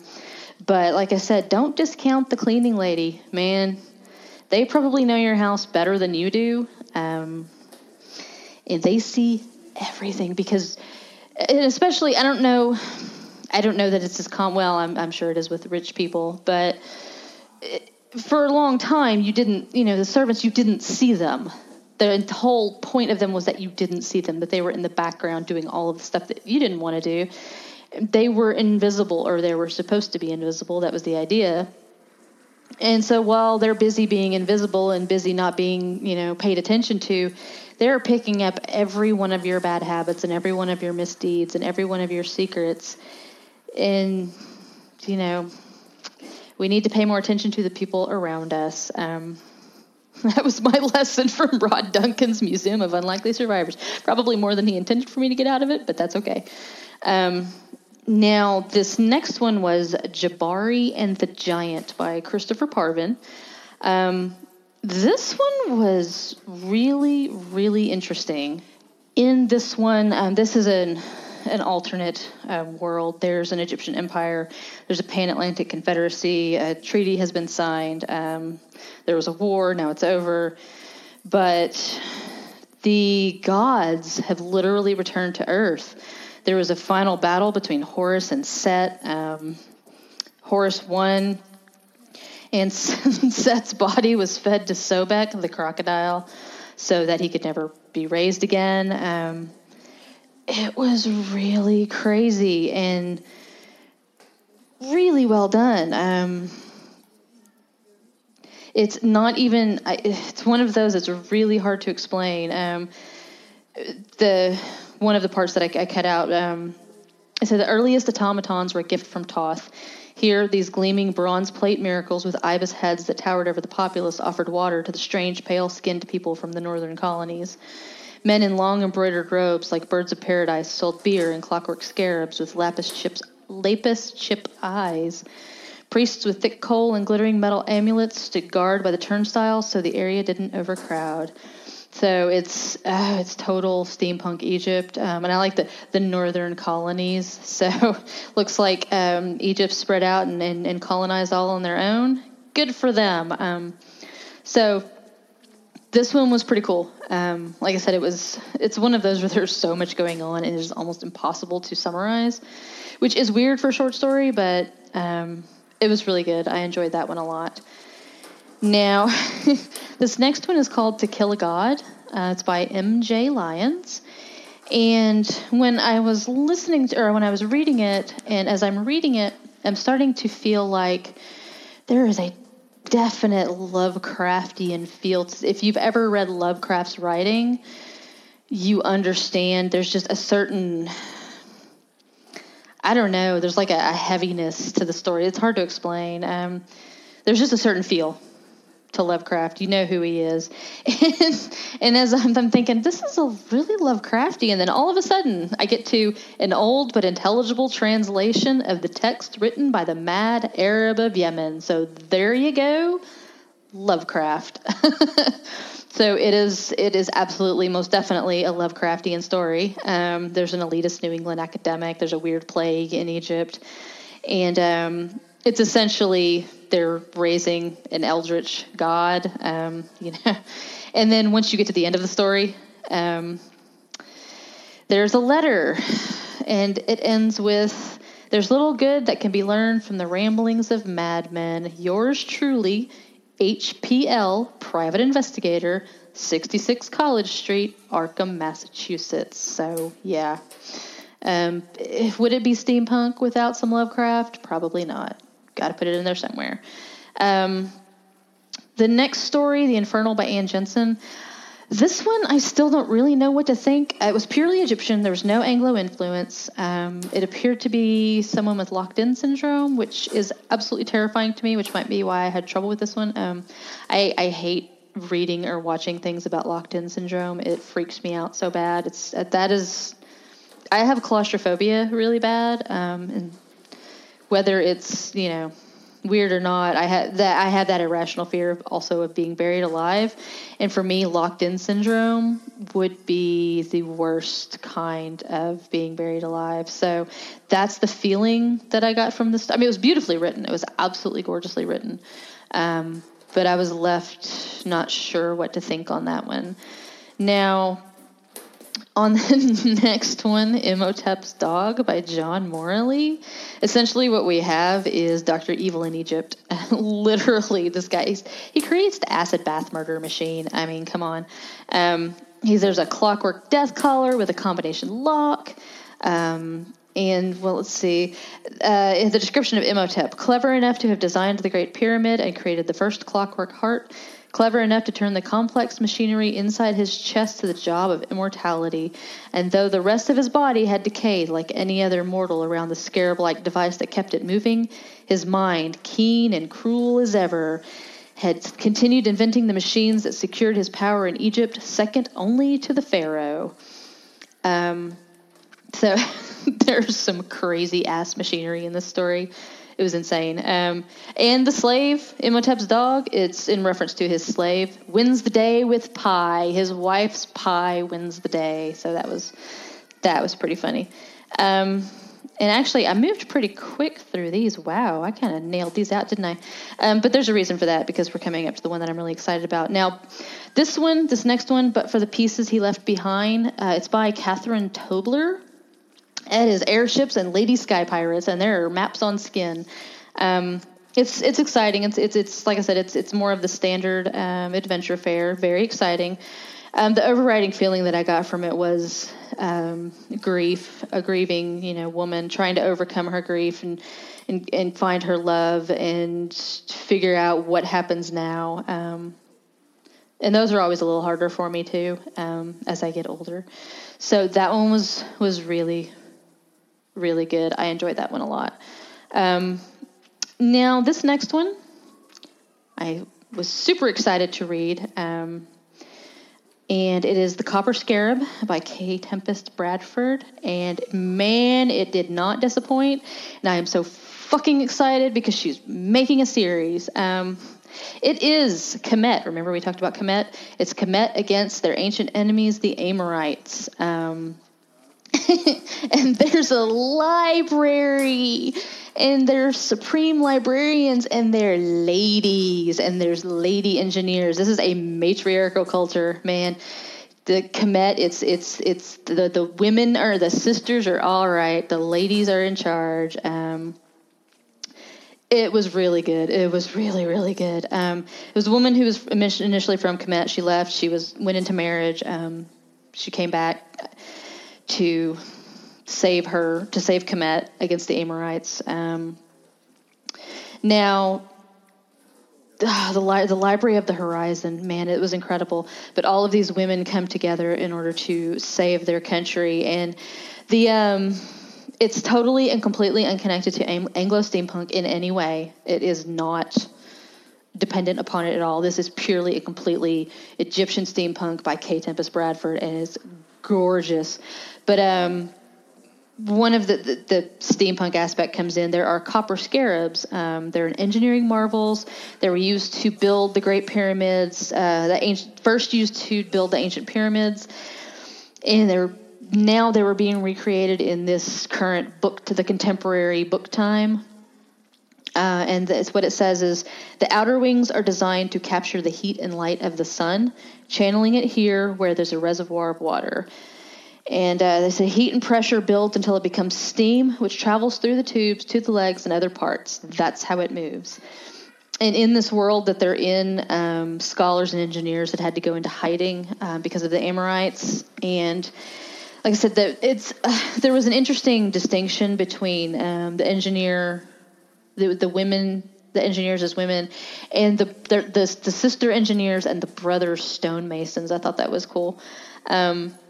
But what she says about it herself, because I followed her on Twitter for a long time, and I like her a lot. I like a lot of things she has to say. And what she says is, this series is Afro-Retrofuturist, a term coined by Nizi Shaw. She defines it as a blend of Afrofuturism, a movement focused on African contributions to, perspectives on, and presence in the future, and Retrofuturism, a revisioning of the past, including elements of its future and sometimes elements of our own future as well. I'm incorporating Afrofuture elements because I want to see my people depicted as technological and cultural innovators in the past, present, and future. I am representing Egypt in this era as an African country populated by black people with a culture connected to and influenced by other African cultures, nearby African cultures. And she says she's got reams of research. She is working really, really hard on this. And the retrofuturist elements are centered around the house-sized copper scarabs that run on steam. And she says she's using their development as a framework to explore the cultural, social, and spiritual movements that follow in the wake of upheaval, ethnic conflict, and technical innovation in dynastic Egypt. This is just the short story, and it is fucking brilliant. The culture she's crafted, she says, is a series. It's matrifocal with widespread acceptance of multiple sexualities and roles for people of multiple genders. She intends to challenge gender roles in the ancient world and explore what a matrifocal, technological, and unquestionably African Egypt can look like. She intends to do it with queer black women as her protagonists. It's off to a good start, man. It is a beautiful story. Like I said, it is completely separate from all those people that keep saying, well, steampunk is Victorian London. No, it's not. And Ms. Bradford has... We've had plenty of examples. We've had a lot of examples over the time that I've been doing the show. I've tried to bring lots and lots of examples. And her story, it gives me the same giggle and glee that Ken Liu's did, because it is not Anglo in any way. It is purely and completely of the culture, of that culture and of that time, and working with the elements that were, much like Ken Liu and the Silk Punk, and using the elements that were in and the resources that were in that environment. She is using the resources of that environment to amazing effect. And I actually would really love to see the scarabs building the pyramid. I don't know. It was beautiful. It's a good story. She is, like I said, she is developing it into a series, and I am so there for that. She did a gorgeous job with it, and I think it's going to be well done. Right now, she's working on getting funding to go to Egypt, and I think I've put No, I did not put her contact. You can find her. You can find most of these guys, most of these authors on Twitter. A lot of them, I know Neezy Shaw is, K. Tempest Bradford, Rod Duncan, Matthew Bright is on Twitter. Gail Carriger is on Twitter. They are some pretty cool people. Go see what kind of work they're doing. But like I said, this was the story. The Copper Scarab is the one that I've really been excited to read. It was the out of a really, really, really good book. This was the, that final factor to it. This was a very good book. Like I said, I know I didn't give a lot of coverage to some of the stories, and again, that's not because they weren't worthy. They just didn't have the issues that I like to cover, but they were good. All of these were superb, and the goal that I think, in my untutored opinion, I think the goal that Bright had of getting a good spread of the adventure with the deeper social commentary, I think he nailed it with these. I think he really got there. He provided something for everyone. The only complaint is the same complaint that I have with all anthologies, with all short stories, is that they're short stories. I don't like short stories because they're short. I want more. And for some of these, like the Copper Scarab, it sounds like we're going to get more. Or with Neezy Shaw's Sun River, we're going to, or you have Everfair, so there is more. With the Silver Linings, it's Ministry of Peculiar Occurrence, you've got more. So some of these have more already built in or will soon. Some of them don't. But they were all really, really good. They were well done. I think there's something in there for everyone. And, it's the range of Anglo and African and Egyptian. And it's the range of sexualities. It runs the gamut. There's no one I don't believe no one getting more attention than the other. Some of the stories just really knocked me on my ass, man. The sun shall lie across us like gold. That was the one in Bangkok. That was gorgeous. But they all have something important to say. They're all exciting. He did a good job. He really did. He should be very proud of his efforts. This is a good collection of authors, and hopefully, not too far in the future, I will be able to do an episode dedicated to K. Tempest Bradford and her amazing kick-ass Egyptian matriarchal librarians and engineers. I mean, come on. You had to know that I was going to play favorites with her. There's library. There's badass lady librarians. So you had to know that that was going to be the one that, grabbed my attention the hardest. It's librarians saving the day, protecting the world, protecting their world against these invading forces. I mean, come on, it's the theme of my entire goddamn show. So I highly recommend I've talked too much today. I highly recommend Clockwork Cairo. Matthew Bright's done a good job. Great authors, really good stories, something for everybody. And, after you've listened to this, read the book. And as usual, come find me on Twitter. Have a chat with me. Tell me what you think. Tell me if you agreed. Tell me if you didn't. I don't really have anybody doing that. I've been doing this for a while now, and I still don't. Well, okay, I take it. Ken Liu came and found me and had a chat with me. But, he's only a world-famous author. Whatever. Come talk to me, guys. I don't care who you are. If you listen to it and you have things that you want to say to me about the stories, like I said, even if you disagree with me, that's the whole point, is to get a dialogue going, is to talk about this, about why you disagree, or why you agree, what you think is good, what you think works, what you think doesn't. But in this instance, this one's hard to fault because it does hit so many different areas that we like to talk about. So go get it, Clockwork Cairo, and let's have a chat. Do you have foreign engineers building your railroads? No, yo. Foreign bankers holding your death. 我有。 Or in gunboats in your harbor. 自憎衰鬼佬。 Then you need Mohammedan and Celestial, chartered purveyors of bespoke modernities since October 18, 1816. We know Reaper drone is the new Gatling gun. We know intermodal cargo container is the new opium chest. We know the early 21st century is the new late 19th. And we are here to modernificate you against it. So, delay no more. Visit us in the intertubes at www.mohammedanandcelestial.com. At Mohammedan and Celestial, when we hear the great powers invoke civilization, we chamber around in our C-96 on your behalf.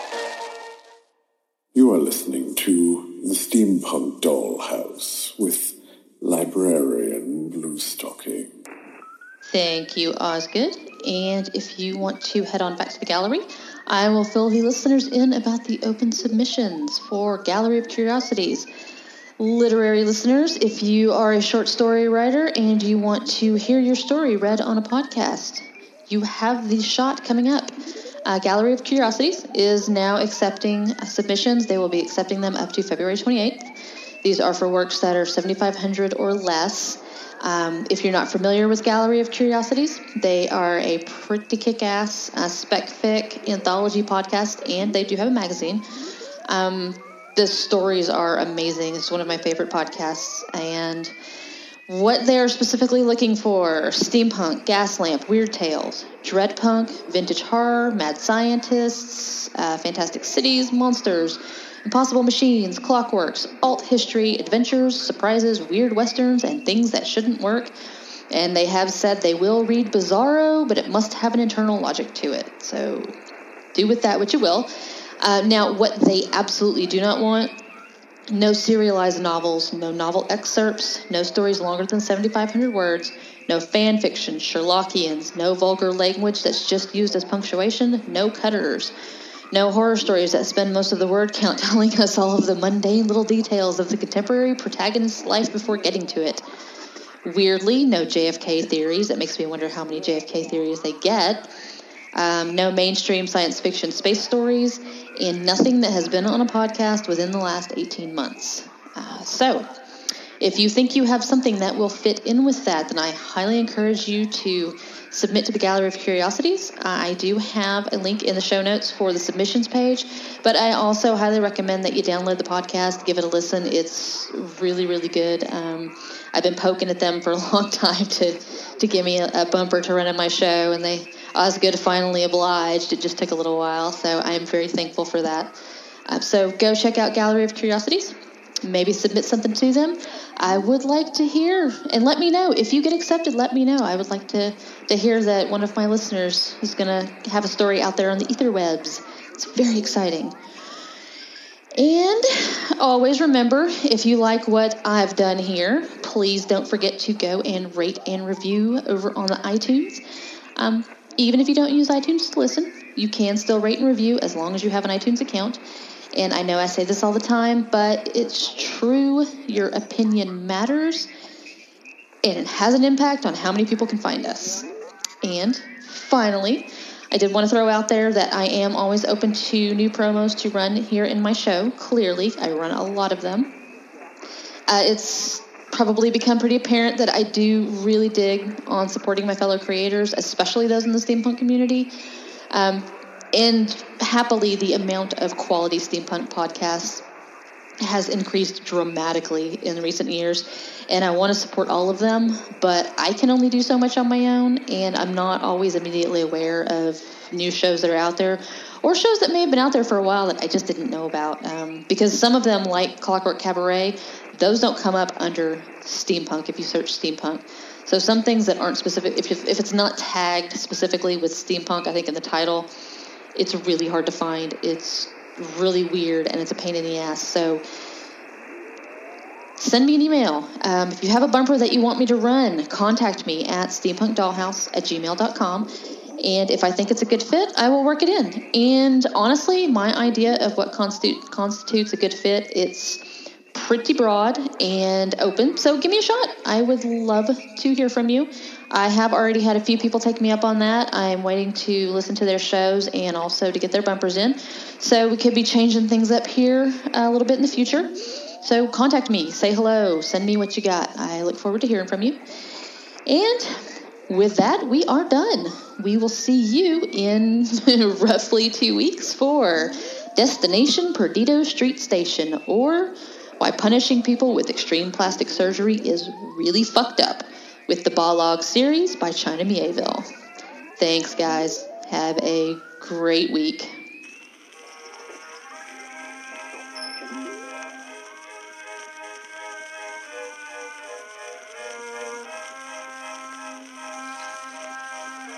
The Steampunk Dollhouse is a Wind Up Girl Studios production and bears a Creative Commons Attribution, Non-Commercial, Share-alike 4.0 International License.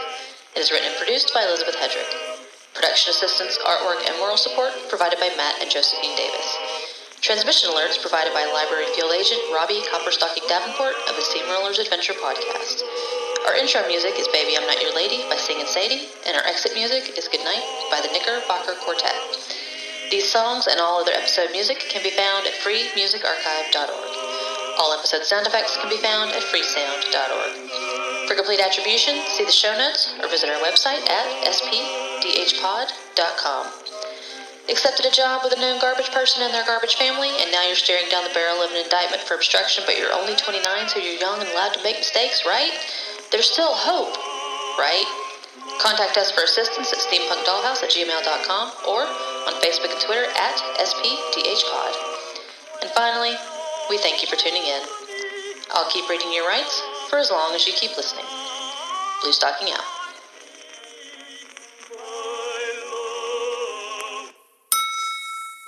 Accept. Bring. Phrase.